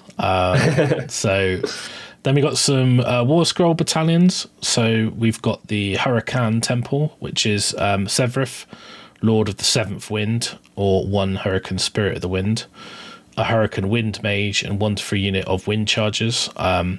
If a unit for this battalion is wholly within 12 of a hero of the same battalion at the start of the combat phase, the models in the unit count as having made a charge move.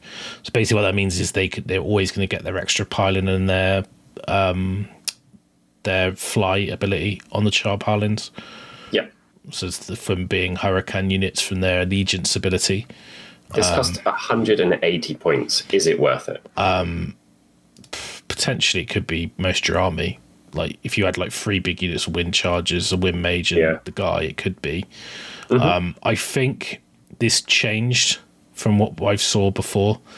It was pretty broken before. I'm glad it's changed. Maybe it retained the points cost. I think maybe the points have stayed the same, and maybe it shouldn't have done. But it's it's a large number of your models and units that could be in there. So then you've got the Star Shard Battery, which is the Sonari Calagrave. Oops, I've gone too far. Those Wind Chargers can be battle line as well, just to point out. So that is, that's worth considering if they're in the right army. Then you've got Sonari Calagrave and 3 to 5 units of Venari Star Shards, which I believe are the ballistas, or there's the Venari Star Shards. Yeah, Venari Star Shard ballistas. There you go. Yep. Maybe there'll be something else that's it doesn't say ballista at the end, so no, it doesn't. Maybe they just couldn't fit it in. maybe someone who's particularly rules is written means that formation can never be taken because that unit doesn't exist. But actually, you don't have any Venari Star Shards. You've got Venari Star Shard ballistas, and they don't count. Fantastic. If you're playing that person, just leave the game. Yeah.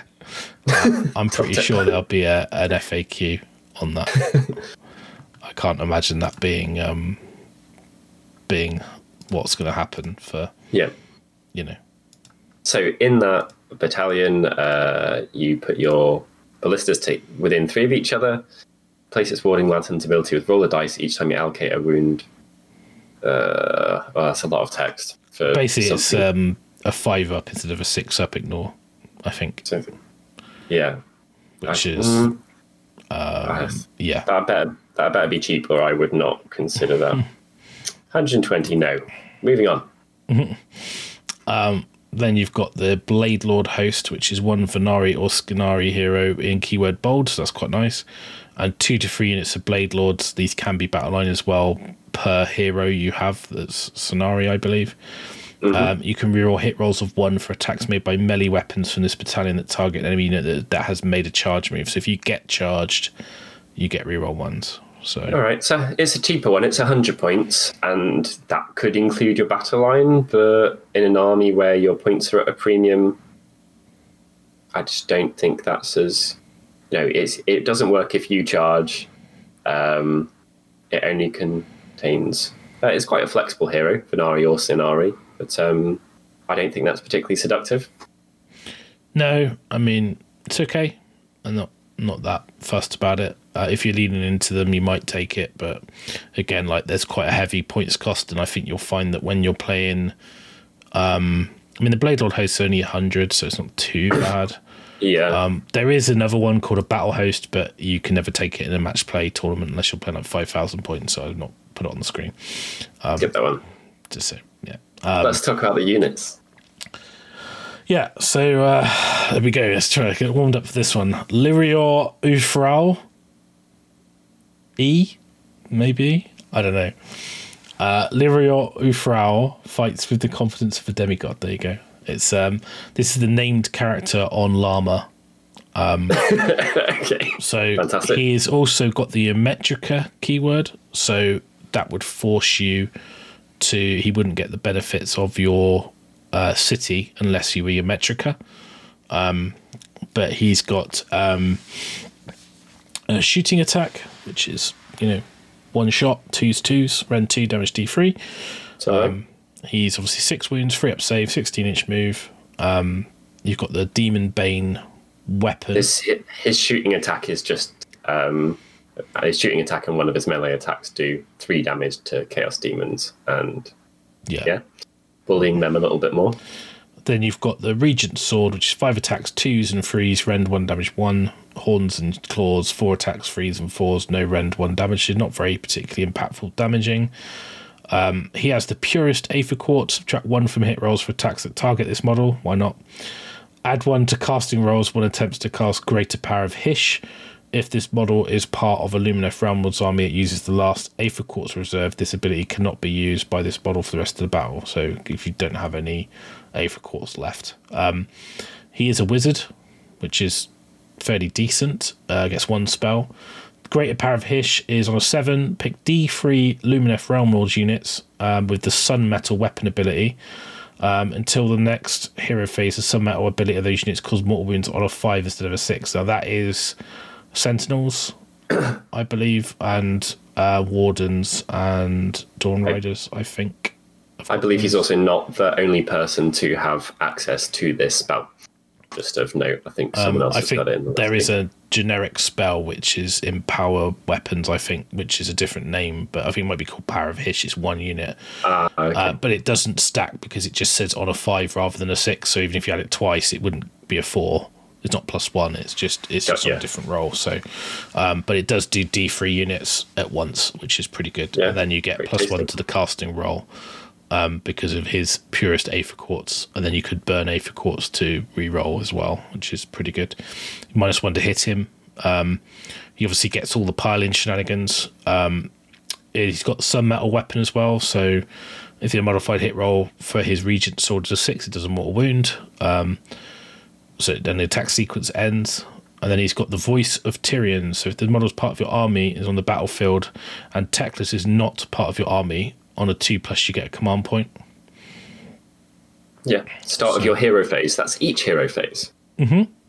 Yeah, that's a good ability. Is he... I mean, that adds up if you're going to be using those CPs. He's fast. He's only got 6 wounds and is 210 points, but he does have a 3-up save. Could you see this making its way into your armies? I think what you've got to remember with his defense is that he gets the pile-in shenanigans. Yeah. And if you're playing like Sentinels, I think it's another way of getting... It's like a double chance to get the mortal wounds off, but you could do multiple units. I think he's very good. And I think your Metrica gets bonuses to cast anyway. 210 isn't too much. It's just you're going to see that wounds profile and his cost. But he's got some amazing abilities to justify it. He's quite fragile, but I'm glad he is. Yeah. Then you've got the Venari Lord Regent, which is the unnamed version of that character, which has got the sword and the claws. It doesn't have the Demon Bane thing. Yeah, his spell does have exactly the same wording, so you can't use it multiple times. Yeah, his spell does, but there's a spell that does it anyway on a single unit. Okay. It's in the book. It's in the original book. I can't remember what it's called. I think it's the spell that the Sentinels can cast themselves. But yeah, so it's not. But yeah, he's exactly the same. Has less movement. Doesn't have the Demon Bane thing, and obviously doesn't get the. That's it, really. That's the only difference. Doesn't have your Metrica. 150 points. Is he really? Cheaper. That's a lot cheaper. Yeah. That's 60 points cheaper. I think I'd be tempted to take him rather than the other guy. I can see points being tight, so I think that's going to be, if you did have the extra points, maybe take the other guy. But the wounds and the save, they've both got -1 to hit, so they are the same amount of resilience, and your eggs feel like they're in a slightly less expensive basket if you go for a cheaper one. I'll protect those eggs. Yeah, you gotta. Then you've got the Banner Blade, which is the ridiculous standard bearer. With his 3-up save, 5 wounds. He's got some attacks. Don't really care. He's got the World Banner, so it's not the. It's a bit like the old Banner of the World Dragon. Yeah, but it doesn't do that. So add 1 to bravery of friendly Lumineth Realm Lord units with a wholly within 18. Add 3 instead of 1 if any of those Blade Ball banners is within 3 of enemies. So if he's in combat, you get +3 bravery. It's pretty good because bravery on Lumineth isn't amazing. So especially when you use Aether Quartz, you get debuffed. So it kind of like counteracts the debuff of burning Aether Quartz. So of course he's got a once per battle ability because everything in the entire book has. So roll a dice for every enemy unit with 18. The roll is equal to or less than the number of the battle round. They take D3 mortal wounds and -1 to hit rolls. Good. And it's start of any phase. So you could do that in their shooting phase. You could do that in your combat phase, their combat phase, the movement phase, whenever you wanted to do it. So hero phase. Obviously, you could have done some magic and, not killed a couple of things by 1 wound and just be like, screw it, I'm popping it early because it would make a difference. What's quite nice is if anyone's got a ability like fight in the hero phase or fight at the end of the charge phase, you can pop that ability and give them a -1 to hit because they're fighting out of turn, because the -1 is that phase. So like it's a bit situational, but say for example you're playing against Daughters and they've got the Slaughter Queen and they can fight in the hero phase, and you go, right, I'm going to pop this because I want that unit to be -1 in that hero phase. So it's quite unique in that way. Yeah. And again, he's got Sun Metal weapon, so there's mortal wounds on a 6 to hit. I could see him being one of the first things to get dropped from lists because he's quite cool, but when points are tight, you might not have his 110 available. But it's quite cheap for what he does. Yeah, it's only once a game. That's another thing, though. Like, but even cool. Just a 3-up save, 5 wound hero with 4 attacks. Yeah, it's like it's not bad. Awful. Like, I do quite like him. I'm sorry for the out of focus picture here. And we've got the Venari Star Shard Ballista. So 5 wounds, 5-up save. It's got a 30-inch range. 2 attacks, freeze, rend 2, damage D3. Got once a battle ability, of course. Why not? You're going to have to seriously get some tokens. When you pick the unit to shoot, you can say it will fire its blinding bolts. If you do, enemy units that are hit by attack are dazzled, -1 to hit. Again. You can't be dazzled more than once per turn, though. You get Vajazzled because it's Venari and it's dazzling. Is it Vajazzled with bolts? Definitely, I can see no issues with Vajazzle bolts. Vajizzled. And then you've got the Messenger Hawk. At the start of your shooting phase, you can pick 1 enemy in 24 of a Realm Lord's hero and 1 friendly Star Shard Ballista within 24 of that hero. If you do, add 1 to hit rolls for attacks made by the Ballista to the end of the phase. So basically, like, if you anywhere, it doesn't really. If you've got a hero alive, you're probably okay. So, but you just think it's hitting on 2s most of the time.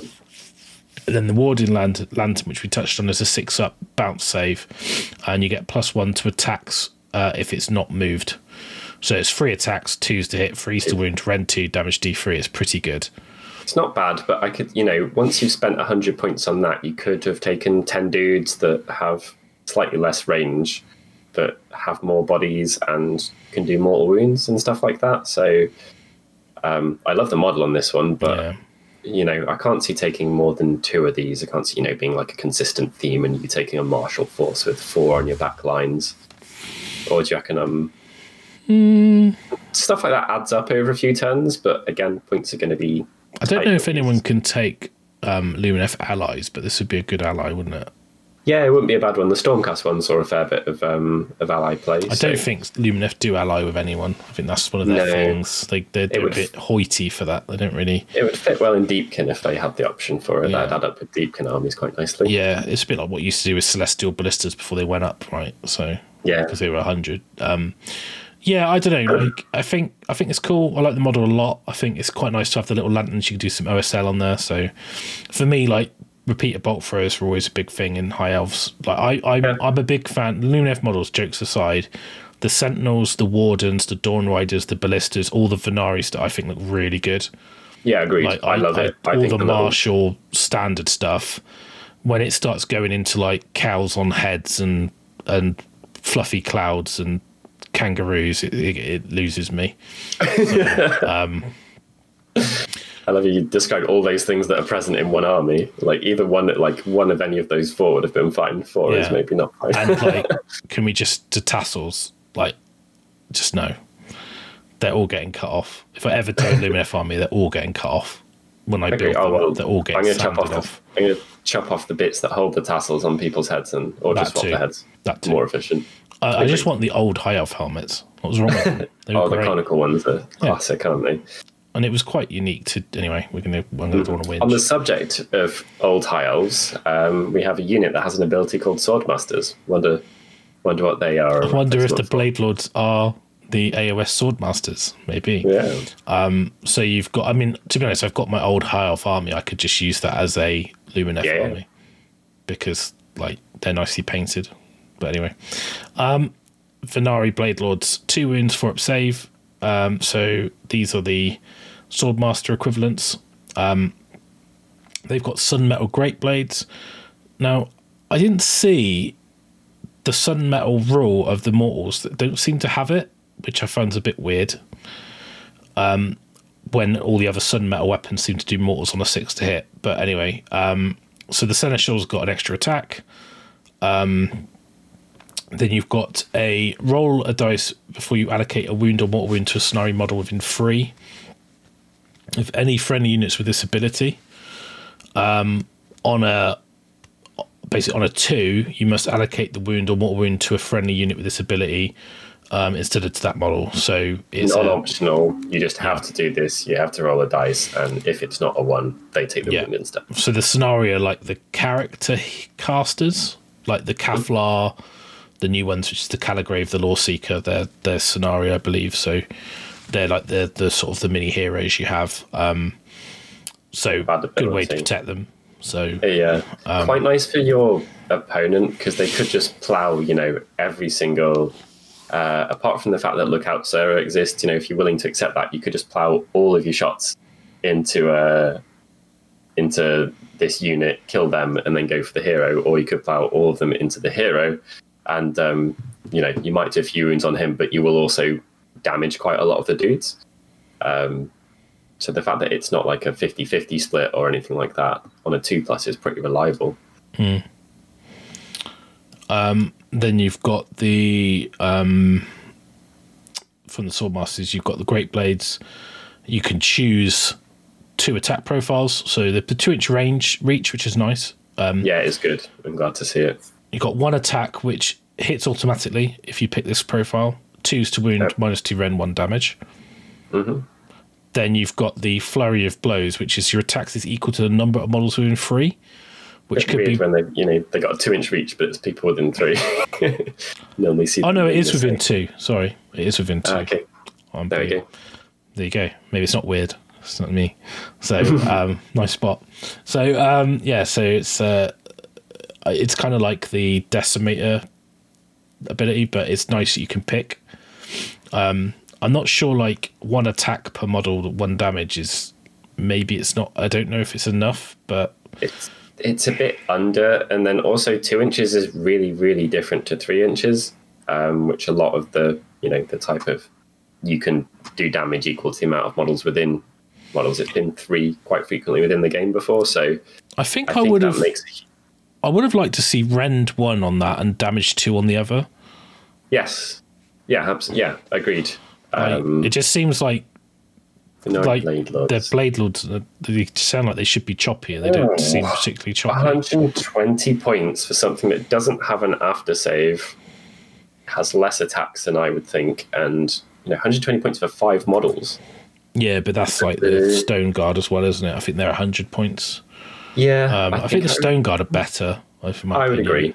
They're slower. I mean, their movement's 6, so then you've got the 4-up ignore spell or endless spell. Yep. Yeah, a bit underwhelming. I think for me, like damage 2 on the perfect strike and rend 1 on the flurry would have made them a lot more appealing. Yeah, both of those feel a little bit underclocked, don't they? And there's no mortal wounds on a 6 going on, which you just would expect to see. Yeah. I like they got range 2 and 2 wounds, and 4+ save isn't to be sniffed at, but yeah, slightly underwhelming. I don't think you'll be taking big units of these. No, God, that'd mount up in points fast. Facehammer is sponsored by Element Games. So for great customer service, all the latest Age of Sigmar releases at 20% off, and all your hobby needs, go to www.elementgames.co.uk. To support us directly, click through the banner on our website and let them know that you came from us.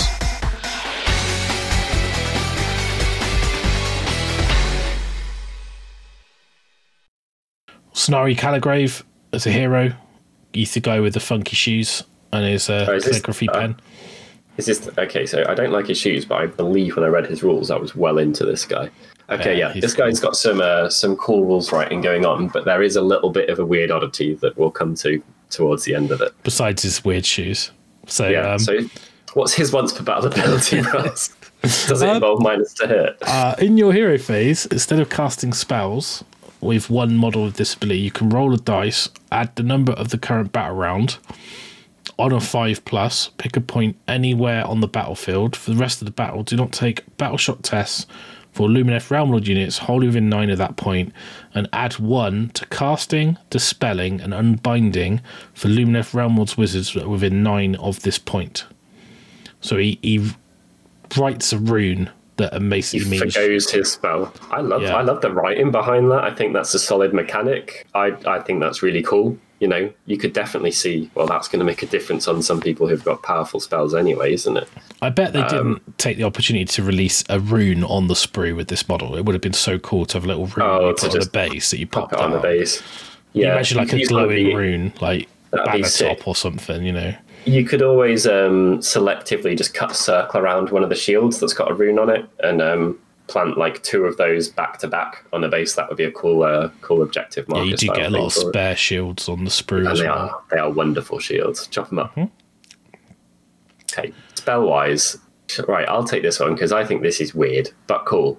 So this model is a wizard, attempt to cast 1 spell, blah, blah, blah, blah. It's Arcane Bolt, Mystic Shield, and Erasure spell. So Erasure has a casting value of 7. If successfully cast, pick 1 enemy hero within 24 of the caster. You can either inflict D3 wounds on that hero or mark them for Erasure. So you're doing one or the other, and I'll tell you what the other does. However, if that hero is already marked for Erasure, then instead they suffer D6 mortal wounds, and they are no longer marked for Erasure. You would never, ever, ever, ever, ever, ever, ever, ever, if you're thinking logically, mark it and then do the D6, in my opinion. You would just do D3 twice. It's way more reliable.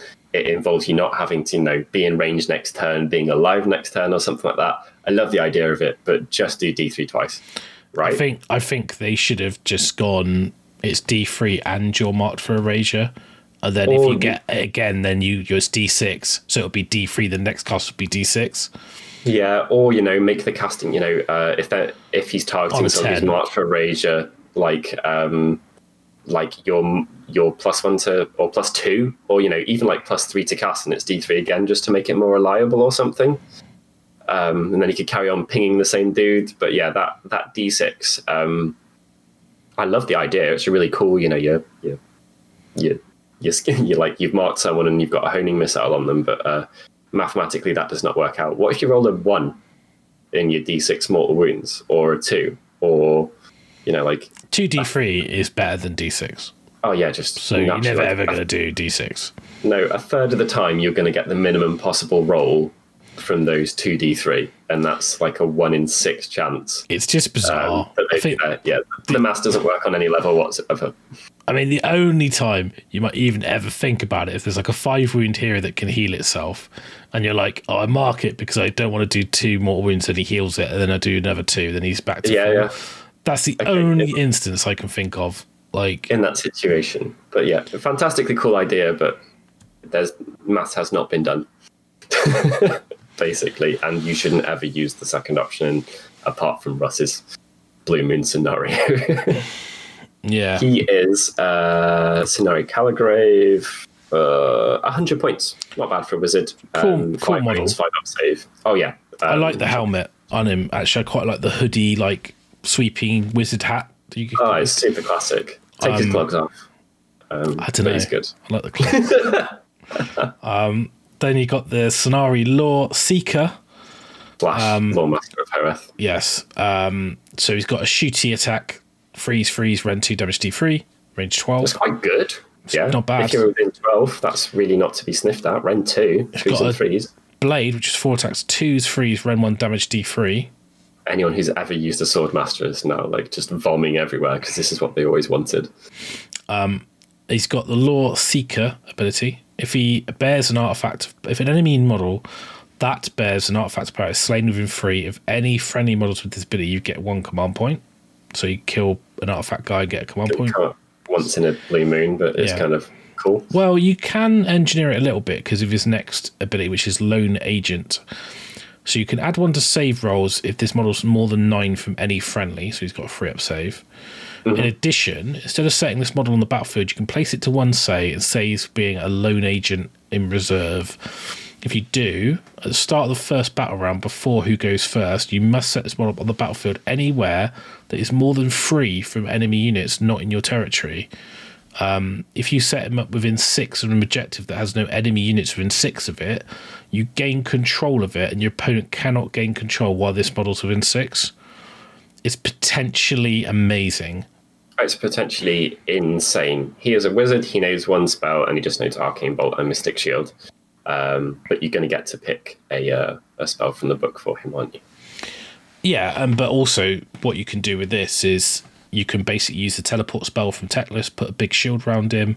He's basically set up on an objective that's on the middle line in their territory. You're going first. You just go, right, teleport the big unit of wardens around him. Yeah. You ain't getting to him. You ain't getting that objective. You're going to get that, have that. And if it's a duality or something like that, you guarantee it's just really, really good. Hard to shoot at as well, because if he's being shot at when he's not within 9 of any... You can add 1 to save rolls for attacks that target this model if it is more than 9 from any friendly model. So if he is a Lone Ranger, he's going to have a 3-up save. It's really powerful, but he is also probably, arguably, fairly costed at 160 points. Yeah, I mean, I think he's worth it. Yeah, it's a cool mechanic.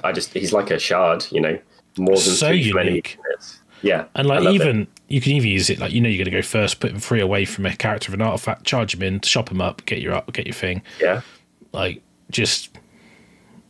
it's solid. If there's ways to buff, he's an obvious potential recipient for some cool chisel. Plus, he's got some really sexy wrestling trousers with his stick-on knee pads. So it's he's yeah. If I was naming mine, I'd give him really stupid names like Tasselhead and stuff like that. Tasselhead. He looks like a Blood Bowl character, doesn't he? I always thought that. The guy on the clogs too. They've got enough personality that they could be star players or something like that. Perchy. Then he's cool. Yeah. Now we've got Eliana and Elafor, the Eclipsian War Sages, which are Scenari, Venari, and Metrica. This war scroll has got loads of rules. It's all tied into the battle round. So they have 6-inch move, 8 wounds, 3-up save. You got fetching jumpsuits on again, which is we love. But anyway, yeah, we do. 2 casts, 2 unbind. Yeah, so you've got the abilities: add 1 to cast to spell and unbind. So that's pretty good. this model can be included as an ally in armies that have an order general. In addition, if this model is within 3 of your general, on a 4+, you get a command point.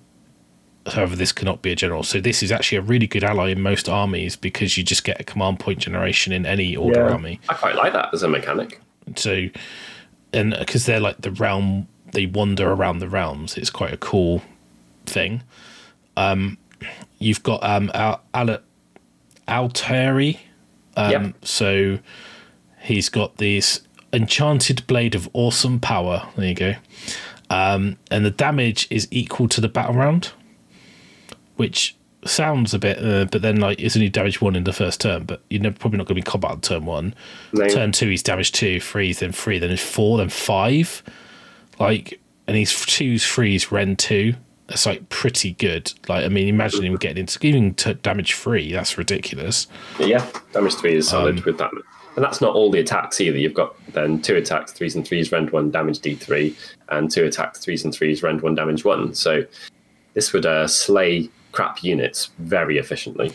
Then he's got his Dragon Ball Z Fireball Hadouken move, which is once per battle in your shooting phase, you can, of course, once per battle, unleash a blazing sunbolt, pick a point within 12, trace a line. Anything touched on a 2+ takes a number of mortal wounds equal to the battle round. So potentially, I mean, if you did it in round 5, you could like one-shot heroes. Like if you got into position, you ran down the side or something and just like do 2-shot, 2 5-wound heroes. Really scare people. Or if you've got a way to move. Teleport. Yeah. Or move. Yeah. I mean, like he's...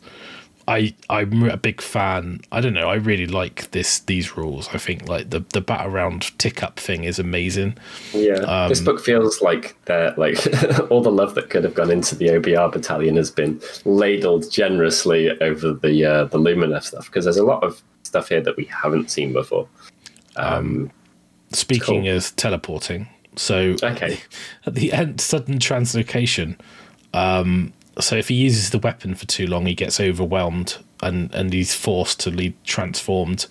So basically it says like at the end of the combat phase, roll a dice if this model fought in that phase.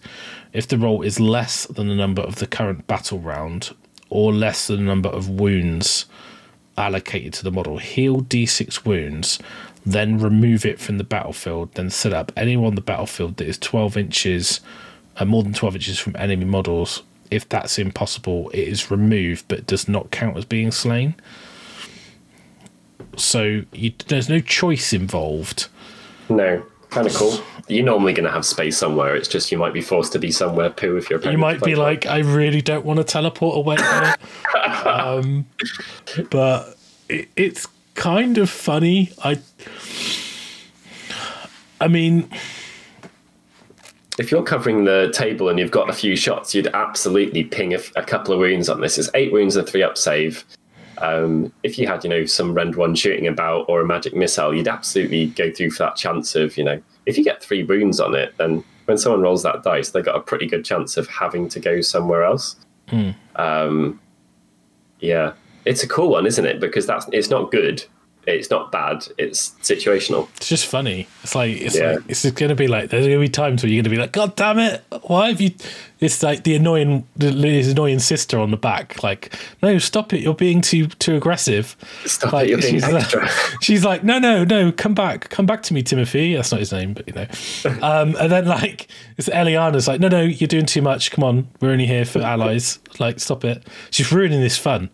Like he wants to blaze and go crazy, and she's like, "No, calm down, calm down." So it's pretty squishy with not too many wounds. 3 up save, 8 wounds. What would be helpful? How about a spell? Salvation of Ish. So casting value is 6 if successfully cast until your next hero phase. Not just this phase. That's nice. Roll a dice each time you allocate a wound, and basically you get a 5+ negation, and it's for wounds and mortal wounds. So anything that gets through your 3 up save. That makes a pretty big difference. Yeah. Ability to have. It's got 2 spells as well. And that spell will affect in any army if you allied in. But I think just having the command point generation is really good. I think in an order army, it's a good unit to have. Yeah, I think you need to think about, do you want this thing to be next to your general? What type of general do you have? And then that will be that's the reason to take this model or not. Well, I think if you've got early game, you're like, I'm near my general, I get a command point, I cast 2 spells. Then late game, you're like, I'm going to run, I'm going to charge, I'm damage 4, I'm going to do my bolt, I'm going to do mortal wounds from that. I might then have to teleport away to then do nothing in the last turn. But you get that one impactful turn of spike damage. Yeah. And you might be teleporting away to be, close to an objective or something. To teleport back to an objective or somewhere else ready for the last turn to go and go stand next to your general and get yourself a CP or something. Yeah. It's well, you could, you're going to have to play this very teleport actively back and then get a CP. So it's quite cool. I don't know. I think it's so interesting. I think I'd love to play with it. Yeah, 260 points. Can we just have a moment of silence for Alfarian? Yeah. Soz should have been corporeal, shouldn't you? Should have been, could have, woulda. Now that highly sought after Alfarian point slot is just decimated with so many better options. Oh yeah, it's pooped on, isn't it? Athariel and Sigvald getting sad together, wishing they were 30 points less. Yeah. Cow time. Or llama time, or alpaca time. It's wind time. Okay. The Hurricane Wind Mage, which I know you're not going to like this, but actually the model, I really like it. I really like it. I don't know why. It just reminds me of World of Warcraft, Mr. Pandaria flying around on your little cloud. It's that one. I couldn't. I knew you were gonna. As soon as you realised, you were gonna be like. Okay, I will read his rules under the presumption that I could not use that model or could chop his cloud off. Oh, he's got the Aspergillum. Great. He's got the asparagus. Okay, right. Okay, Asparagasm. Range 3. That's what you have whenever you have asparagus. If I go to a fancy restaurant and they treat that asparagus right. Range 3, not bad. 2 attacks, 3 threes, rend 1, damage D3. Not an awful profile. Range 3 is kind of cool. Asparagus has obviously got a longer reach than I thought. Fan of Redirection. Add 1 to save rolls for attacks made with missile weapons that target this model, period. No restrictions. In addition, if the unmodified save roll of an attack made with missile weapon that targets this model is 6, after all the attacking blah, blah, blah, blah, blah, you can inflict 1 mortal wound on 1 enemy unit within 9 of this model that is visible. So, he gets a save against shooting attacks. He deflects the bolts with his fan. He's like, ting, ting. He's got Wind Leap. If a friendly wind charges unit starts a move wholly within 6 of this model, so if it's a big unit, that's going to have to be bunched around him quite a lot. When it makes that move, this unit has a move characteristic of 16 and can fly. So the windy units have got fairly decent move characteristics. The actual units, maybe not the individual models, but getting fly is still great, even if you're only getting 2 inches extra move or something like that. Fly is a super flexible ability. He's got Windblast Vortex spell, casting value of 5. If successfully cast in your next shooting phase, you can pick 1 enemy unit within 9 of the caster and roll a dice. On a 2+, they take D3 mortal wounds. So it's some ifs to that, but basically there's a good chance of doing D3 mortal wounds to something that is pretty close to you. You can cast this too and then run towards them, which makes the range less bad than it initially seems. Yeah. So he's kind of all right. He's got a 16-inch move because of his stupid cloud. It's not bad. I quite like the idea that you in the hero phase, you like power up your little stick, like whoa, and then you move 16 inches and go pow, pew, pew. Yeah. When you roll a 1, you're going to feel really disheartened about putting your lightning cloud with his dick flapping in the wind about to get reamed. But it's fine because he can like pile in like away from the enemy, and he can stop you piling in, and he can like fart on you. I cannot see myself frequently spending 120 points on him when you have so many other choices, but I could be wrong. Giving something fly is solid. That's not to be underestimated, but they have to be close to you when they start their move, which is potentially restrictive. And he does get access to the spells. Yeah, Texan Hurricanes. He gets spells, windy spells, so he gets access to those. He can, he can move. He's got a 16-inch move, so he can get within range of stuff to affect it with shorter range spells as well the next turn. But he feels a little awkward to me, and I don't like his cloud. I'm a big fan. He's really grown on me. I don't know why. I think it's so ridiculous. It's like Monkey Magic Cloud Man. He's marmited himself with his general. He's won a place. I kind of want to paint it because I just want to paint the cloud. It's really nice texture on it. I'm like, it is really nice. I'm not winding you up. I'm not winding you up. I'm sorry. So, Kangaroo Men. Okay, more down with these guys. Strange aesthetic, I must say. These are to start off. These are just a bit cheaper than I thought they would have been. Yeah. They are 130 points for a 14-inch move, 10 wound unit with an alright but short range shooting attack. How are they like 10 points more than Blade Lords? Like, pass. Like, just looking at it, you're like, they've even got like a Rend 2 damage 1 attack that's freeze and freeze, which is almost the same profile as the Greatsword. It's more, but you have to roll to hit. Then you've got claws, and you've got a ranged attack with Rend, and they're faster. They ignore cover modifiers for their save rolls with attacks made with a wind charger bow. So interestingly, that is the ranged attack and the melee attack. People don't get cover modifiers for. So in some situations, that wind charger bow is Rend 3 in melee, or Rend 2 with shooting. Which is actually really, that is a significant buff that you don't see on the profile, but then you read, and that's going to come into play quite a lot. Like maybe a third of the time you're going to be benefiting from that. Rend 3 sounds disgusting. And you can bounce over terrain. When it makes a move, it passes across terrain in the same manner as a model that can fly. It's a bit weird because you can give it fly, but you can also make it act as if it flies. So, and then if it charged, and it piles an extra 3 and it counts as flying, and you don't have to pile in closer. Yeah. So they're powerful, right? They're going to do a lot on the table, more than is represented when you just read that scroll, which has got not too many. And they could be battle line, right? In a Helon army. They can, yeah. So if you take Helon, which I believe is the city, isn't it? Which is the one that we talked about being a bit strange. The green clothed hit and run one? Yeah. So add 1 attacks and missile weapons Helon units within the 3 of the enemy unit.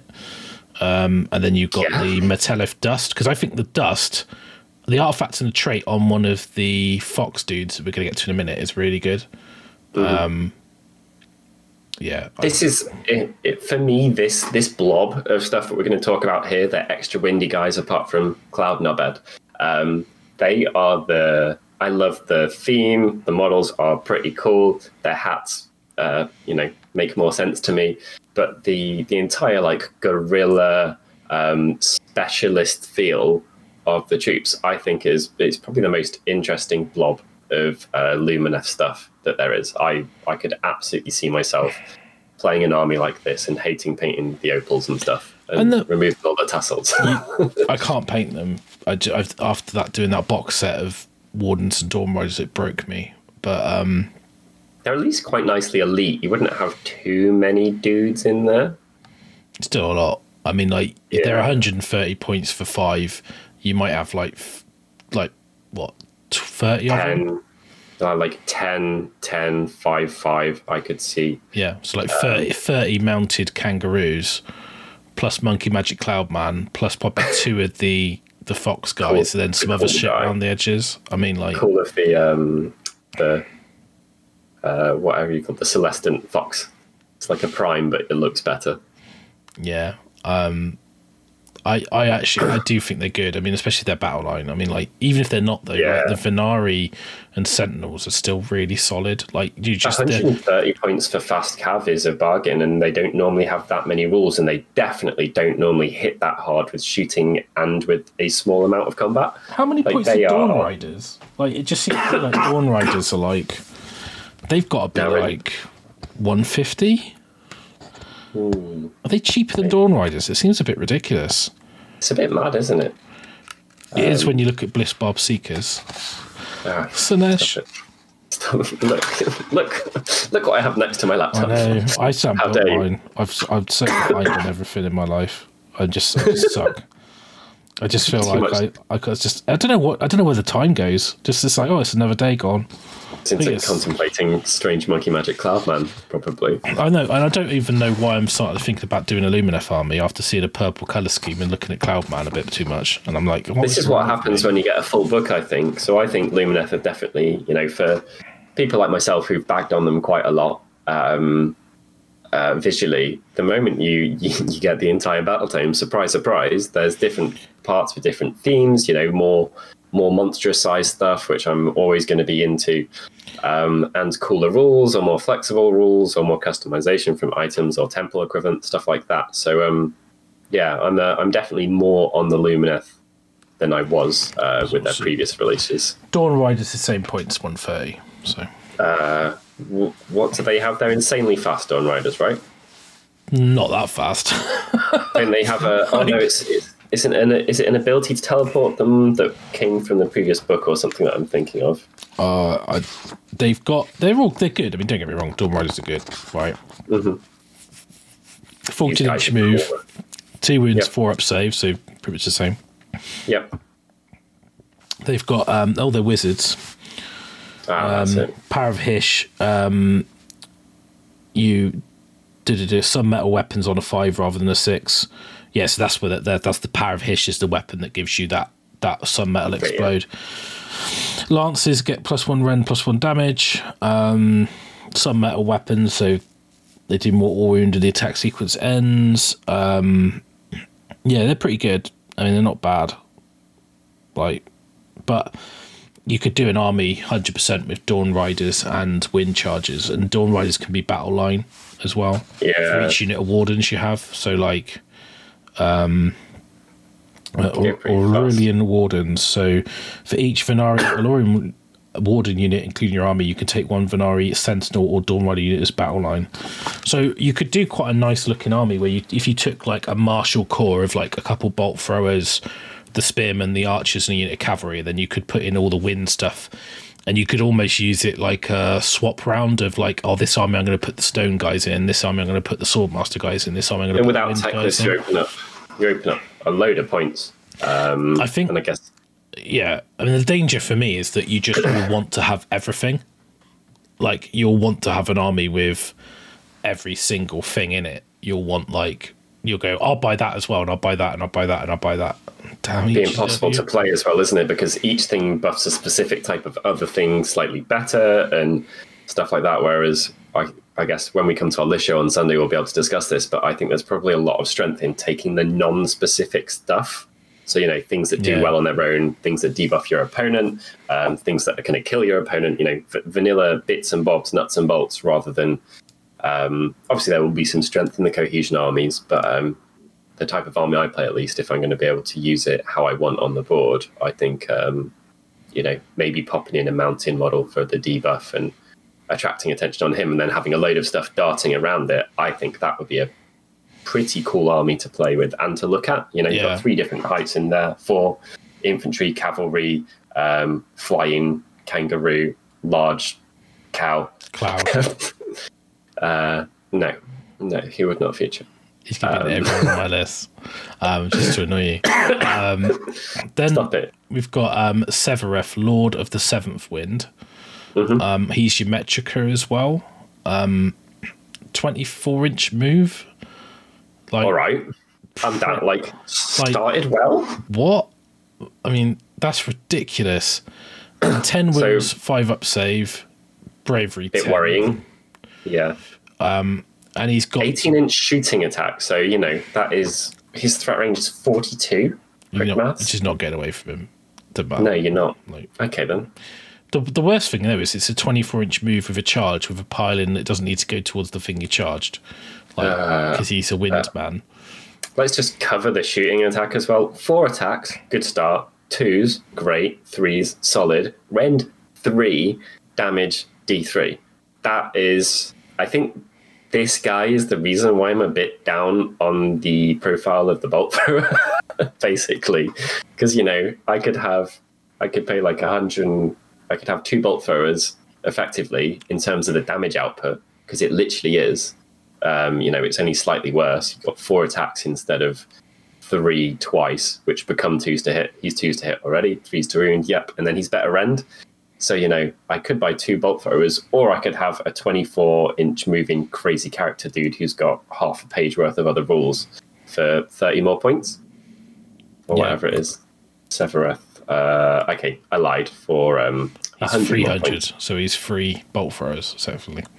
3 bolt throwers, but he's got quite a lot of other runes, and rules. Yeah. Let's run through them then. What does he do?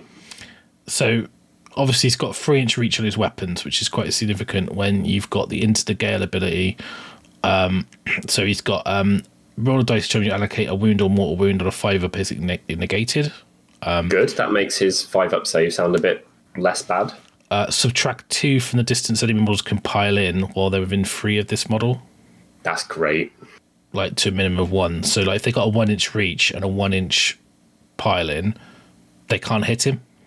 Oh, that's so good. You can have like 40 and then every turn you can just back away.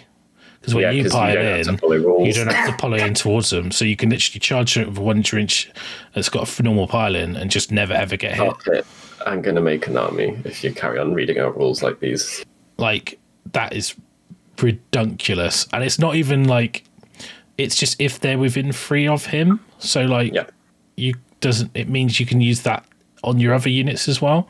Because like the Wind Charger bow has got a 3-inch reach in combat as well. So your Hurricane Wind Chargers could do the same thing. Yep. Then he's got the Living Cyclone. Roll a dice for each enemy unit within 3 of this model after this model makes a charge. On a 3+, it takes a mortal wound and -1 to hit until the end of the next combat phase. Oh, yeah. That is because it's charge phase. That's why. Yeah, I was getting worried. A unit cannot be affected more than once per phase. Then you've got Scour. Start of the charge phase. Pick 1 faction terrain within 1. If you do, the model cannot charge, but you can roll a dice on a 2+. The scenery rules of the terrain featured war scroll cannot be used for the rest of the battle. Yeah, potentially all right, but I don't see it coming up much. It's quite good if you destroy like Fane, you can destroy the Ossiarch Reaper Nexus, you can kill an Idoneth bow, you can kill summoning points from. People still get cover though, because it doesn't say destroy the. No, you don't get to use the war scroll rules. So, like a Fane of Sunesh, for example, you wouldn't be able to summon from it.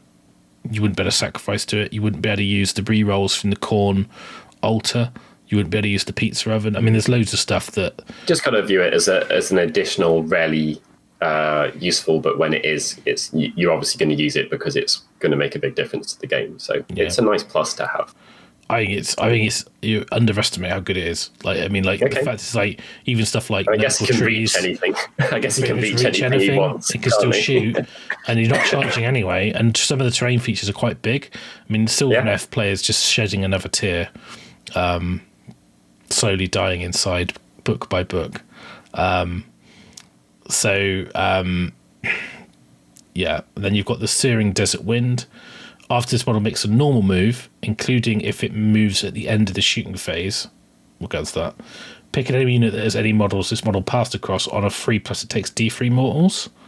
Pick 1 enemy unit, so it's only going to be one of the things he passed across. That's great, 3+ for some mortal wounds. Yes, please. But you can move across a unit, do it, shoot something, then Spirit of the Wind. End of the shooting phase, he can make a normal move for 12. So then, but it says it can retreat, and it can also then retreat and charge. So you can then move across a unit again, do another D3 mortals, then you can charge something and then fight it. So you could hopscotch over the same unit twice, have 2 goes at a 3+ D3 mortal wounds, shoot it, and then charge it. Yeah. Just bully something. Yeah, and that effectively gives him a move of 36 inches. Oh, everything about this guy's rules are so you don't cool. You don't have to. You don't even have to shoot. You don't even have to hit anything. You don't have to wound anything. End of the shooting phase, it can make a normal move of 12. So he's got a 24-inch move, a 12-inch move on top of that, then a charge, and then he's got a 6-inch pile in, which doesn't have to be towards you. And then you can only pile in. You get to -2 to your pile in. Yeah, and if you're taking some damage in your hero phase, if this model is within 12 of any friendly wind mages, including Poopy Cloud Face Man, you can heal up to D3 wounds. Well, he's the only wind mage, isn't he? Oh. Is it only him? It's only Poopy Cloud Man. Okay, well, he still wouldn't be in my army. Yeah, he will. That model is, he's 300 points. That is not cheap, but he is going to be immensely irritating. It's like prime level, which is why he's that cost. But yeah, you've got to figure as well. His 10 wounds are going to go way further than I think, because number one, obviously, he's got a 5-up after save, so that's effectively 13 or 14 wounds, or 13.3. You're then debuffing things that are within range of him, and things can't pile in against him as effectively as a normal thing could. So that 10 wounds on his profile and a 5-up save is the effective wounds you get out of that 10 is probably far more. He's kind of like playing with something with 18 wounds, I would imagine, which suddenly makes 300 points sound a lot less steep. And he's 2 bolt throwers worth of shooting, in addition to all the other pingy, shooty, flyy, awesome stuff. And the model's cool, so he is cool. I like him. Then we've got the Hurricane Spirit of the Wind, which is the non-named version. Mm-hmm. So he's 50 points less. He's got like 1 million rules less. Let's see how he goes. So basically, what he loses the D3 mortals when he moves over you. He loses the Scour. He loses 2 wounds. He loses 1 rend. Yeah. But other than that, he's got 5 up. 2, the pile-in thing happens. Cannot run retreat. You can put other items on him.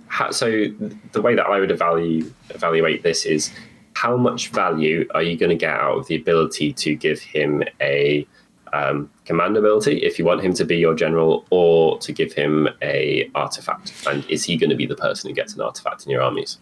Well, like if you take him an artifact, just for example, in Helon, the Metalith Dust, once per battle at the start of the combat phase, pick an enemy within 3, subtract 1 from hit and wound rolls. So solid. If you charge, they're -2 to hit, -1 to wound. Yeah. Like I'm a big fan. Which one do you like the most? I'll take one of each. Okay, solid. Because you've got one person to put artifacts on. So you take 550 points of double team fly-in kangaroo power. Why not? You've got 2 of them. You take your Cloudman to follow them around, because 4 bolt throwers worth of shooting, effectively. Yeah, and they're just so mobile, and then your whole army can be kangaroos. He doesn't get to ping people twice for the D3 mortal wounds. No, he doesn't do the mortals at all. Oh, he doesn't do it. He doesn't get to do it once. No, but it's like the fact you can give him an artifact, so you can use him as a way of protecting the other one. Yeah, the other artifact is good. He's a 5th less survivable. Yeah, if you would take him 1, that's quite a hard choice. If you only have points for one of these dudes, I am not sure which one I would be picking. I depend. I think it depends. I think like if you've got the points, I think you always splurge for the more expensive one. The only difference is he's Geometrica, so he doesn't get the Great Nation rules as well from the nation he's in. So he's specific to Geometrica. So got you. It's both viable. I think the fact it's not obvious is a good thing. Yeah, I mean, well, we're talking about 250 points for 8 wounds that doesn't do any magic here, so it better have some good stuff attached. And it's fine because the Tharian's like 220, right? So poor Tharian. Maybe the moment be fixed at some point. Right, okay, we can carry on now. So his empty suit is empty like his life, and empty like empty. The Arminist is empty of a Tharian, like his suit is empty of anything. So not enough apricots in the world to make that dude happy. It's like he's empty inside. Then we've got the Underworld's Warband, which is Mari Lightcaller and Mari's Purifiers. Now, I'm assuming they've been pointed so they don't cost less than the actual hero. No, they actually cost 220 points. Okay. So you've got a 5 wound, your Metrica Scenari wizard, which has Dazzling Light, of course, on a 6. Until next hero phase, subtract 1 from hit rolls for attacks that target the caster and 1 from hit rolls made by missile weapons that target other units wholly within 6 of the caster. Bile ability, quite a small bubble, but you could protect 10 dudes a bit. +1 to cast, unbind, and dispel. In addition, at the start of the hero phase and the start of your shooting phase, pick 1 enemy unit within 24 that is not visible to this model. That enemy unit is visible to this model. Okay, so you can see, it's the owl, isn't it? He's got a little owl. This model's a wizard, so 3 attacks, 18-inch shooting, freeze, rend 2, damage 1. All right. It's okay. And then you get the Purifiers, which are 3 models. Then you've got add 1 to the damage if you roll a 6 to hit on the mallet, which has got 3 attacks. It's damage 1, so it'd be damage 2 on a 6. 2 plus they bounce absorb wounds. Yeah. Miari's wounds. So one thing you have to consider is if people wanted to shoot that guy for any reason, he's very likely going to be -1 for Lookout Sir and -1 for his spell. But there's other stuff that adds up to about this amount of points that I could see myself using more readily. Would you take Alfarian over this unit? Sorry. Because Alfarian's 220 and this unit and this wizard is 220. I'd say no. No. Alfarian. Yeah, no. All right, then. Yeah, I think I'm going to have to get a black armband or something. This is like Alfarian. He's especially as he doesn't have as many dudes with him. I know they're fairly good quality. 2 wounds each, 4 up save, and their attacks aren't poo, and there's a bow and stuff. But it feels like it's 40 points more than it should be. That 220 could be 180 points, and I would be more likely to take it. You could say exactly the same thing about Alfarian. He could be 180 points, and you might see him. No, I'm kidding. Is that it? We've done covered... it. We've done it. Hooray, we've done it. For it. Sweet. So I think safe to say that we found that more exciting than Lumineth has been previously for either of us. Yeah. Yeah. There's some cool stuff in that tome. Absolutely. I do like some. I'm not so fussed on the Scenari. I think the Venari stuff's always been good anyway. The Swordmaster guys, not doing it for me. Apart from the lone guy, the Lore Seeker, he's awesome. Like, I think for me, like the Lore Seeker, I like Alani and Elafor a lot. The Wind Mage, I'm a fan of. The Wind Chargers, Severith, and the Hurricane Spirit, they're both amazing. That's so cool. I think. How excited are you making my order army involving several of these heroes? It's fine. Just got to pay me. I'm going to put my prices up. No, it's fine. No, it's fine. You can't have it because I'm not building it for you. No, you pay per hour anyway, so it's fine. Just gonna drag your feet. Oh, sorry, he was just really fiddly. No, I wouldn't. They're really fiddly. I don't need to tell you. It's only one infantry model. It just took me 7 hours. Yeah. I had to sand the inside of Alfarian's armor. I'll give you a discount on the Cloud Man. Can pay me. I'm going to pay you to not take it and purchase him for me. No, you're right. Then, you've got just for completeness. Allies for Lumineth Realm Lords are Idoneth Deepkin. So that'd be interesting. There's a little bit of synergy with net launchers and the pile-ins from the Wind Spirits and the piling away. Because if you can't pile in and they can pile in wherever they want and they've got 3-inch reach and you get minuses to your pile-ins, you could have an army that you could just never fight. And it's just shooting you all the time. Lock down the battlefield. I think there are some legs there, or I should say some fins. And some fins. Also, let's have some real talk, bros. If you put in sharks, that's less Lumineth units you have to build and paint. So, plus 2 sharks is the same price as Alfarin. Stop it! I was waiting, but I knew it the moment you said sharks. I was like, how long? So two Alapexes is 220. So you could have 2 sharks, no waiting, or Alfarin. Rest in peace, brother. I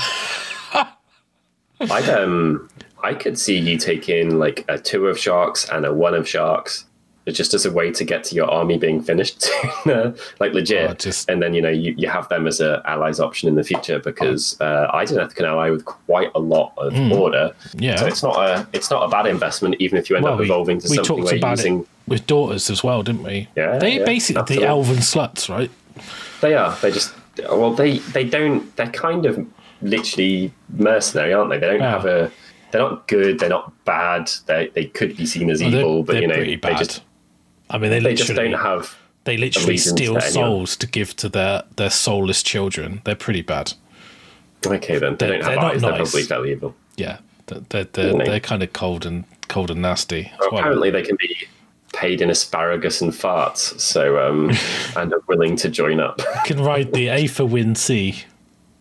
Fantastic. So there's some modelling there. You could do a really evil looking. I love whenever I see armies that are painted in pale colours or look like the good guys. I don't know what it is. I've got a White Scar next to me who's exactly the same. My first thought is like, how could you make them look battle worn or scraggy or bedraggled or like end of campaign or just straight up covered in blood and evil. So I could maybe that's the way to handle the Lumineth more readily, is to just not try and make them look clean, because clean painting is time consuming and can be faffy. You could get like a heavily weathered, heavy metallics, dry brushed army with like blood splatches on it on some desert basing or something like that with some Deepkin allies. You could get that on the table way faster. I think like standard. That kind of like, it's like Great White Shark type thing in it, where it's like white, dead eyes, blood, look amazing, like that sort of like greyish. That's why I really like Deepkin. It's got that kind of like that look. I think if you did it in very pastel dark, I think we had one at Face Summer Worldwide, someone submitted their Deepkin. They look amazing because I love that kind of dark evil look. That's why I quite like the Enclave, which is the guys, the soul renders and the Thralls. And there's a blood. It's called Blood Hunt or something. The full name, I can't remember what it was. But no, I'm talking about Morfan. I think it is. They're like the dark bluey black armor with like the pale fish eels. But I think I don't know. Like there's a lot of good stuff in there, and I think the problem is you fall into the trap like you do with Stormcast, where like Vanguard just don't see a look in. Because awesome heroes. There are too many things competing for the same space. You take any block in that army as well, and you just got rid of a quarter of your points, right? You've almost I mean, you've always got your Venari, which are like your Liberator, Judicator, blah blah blah, whatever your generics, and then you've got your like your Stone Guards, which are like the Paladins. You've got like the Vanguard guys. You've got like the Dracoth guy. So it's like you don't often see a Stormcast army that has a balance of all the units. You kind of go, right.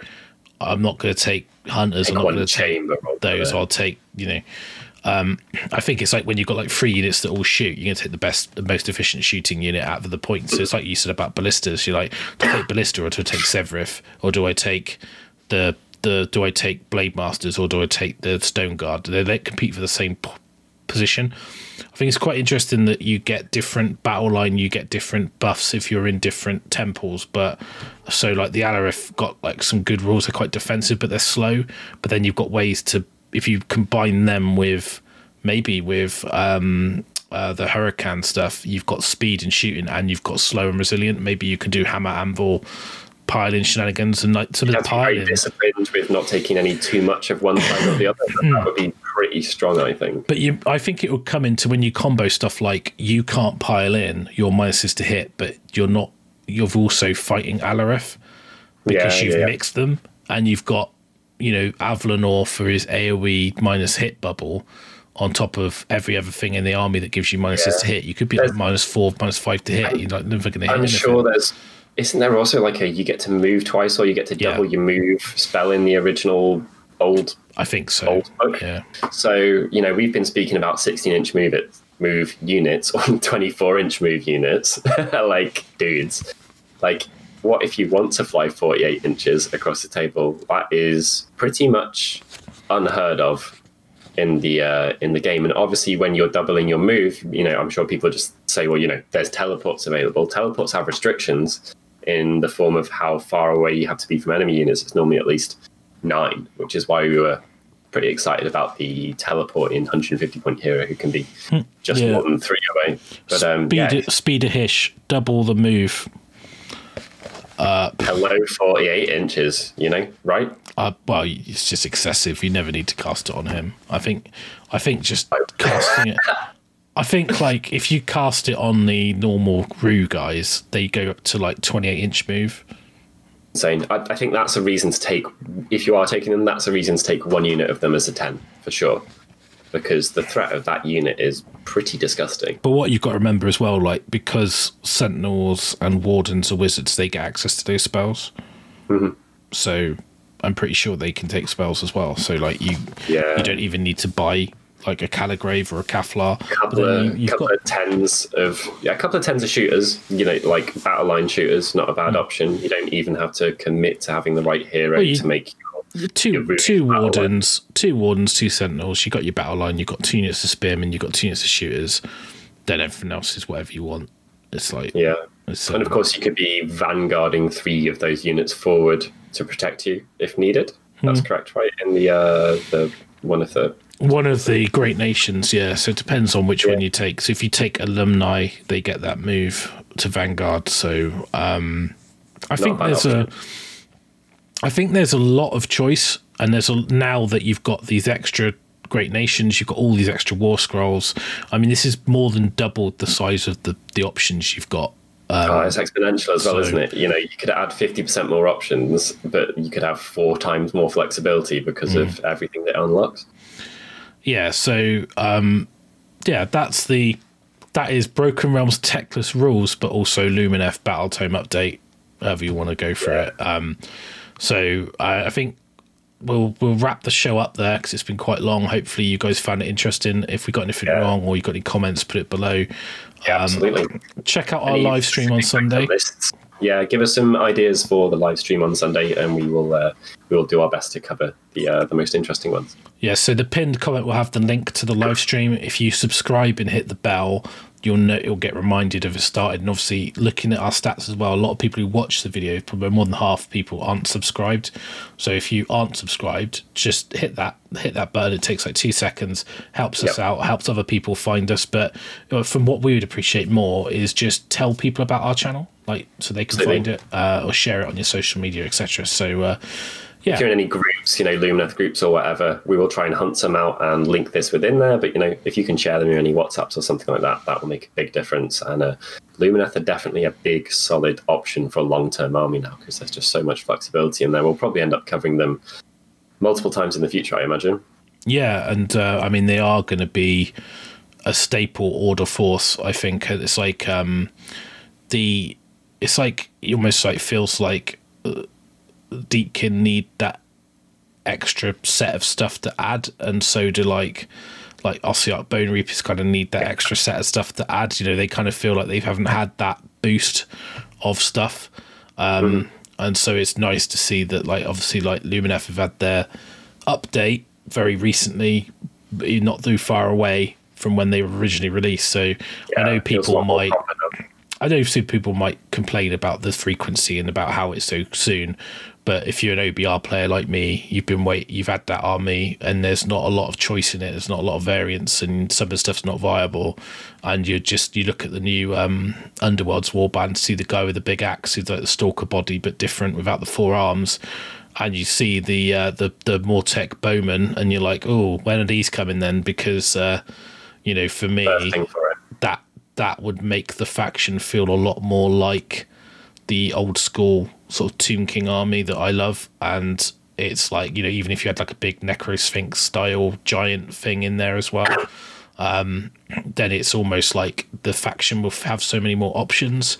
So I wouldn't complain too much. If you're a Lumineth player, you should be like really happy that you've got all this stuff, rather than complaining about having to maybe buy a second half of the book you should have had a year ago, but at least you don't have to wait 4 years for your model updates. So, thanks for sitting through the video and watching us talk about Lumineth. Obviously, they've gone up for pre-order. One of the things that really helps us out is we are sponsored by Element Games. If you click in the link in the description to pre-order your models, if you live in the UK, that really helps us out because we get some kickback from that. It doesn't cost you anything. And if you use the crystal code in there, you'll get extra element crystals as a referral. That's also in the description. And it really helps us continue to buy equipment and produce content as a full-time basis. So any support would be greatly appreciated. Russ will definitely do a Lumineth army if people buy it enough as well. No, I will spend all the money on Ossiarch Bone Reapers when they come out, or Slaanesh, or Iron Jaws, or anything that's not Order. 17 other options. Anyway, yeah, thanks very much for supporting, guys. It really does make a big difference. The link will be below in the pinned comment. So if you head down there and make any purchases, that would be absolutely awesome. All right, thanks for watching, guys. To make sure you don't miss out on any more Hammer to Your Face, subscribe to us on iTunes, add our RSS feed to your reader, and follow us on Twitter @facehammer_. We hope you enjoyed the show. If you'd like to give us some feedback, we'd love to hear from you. Thanks for listening.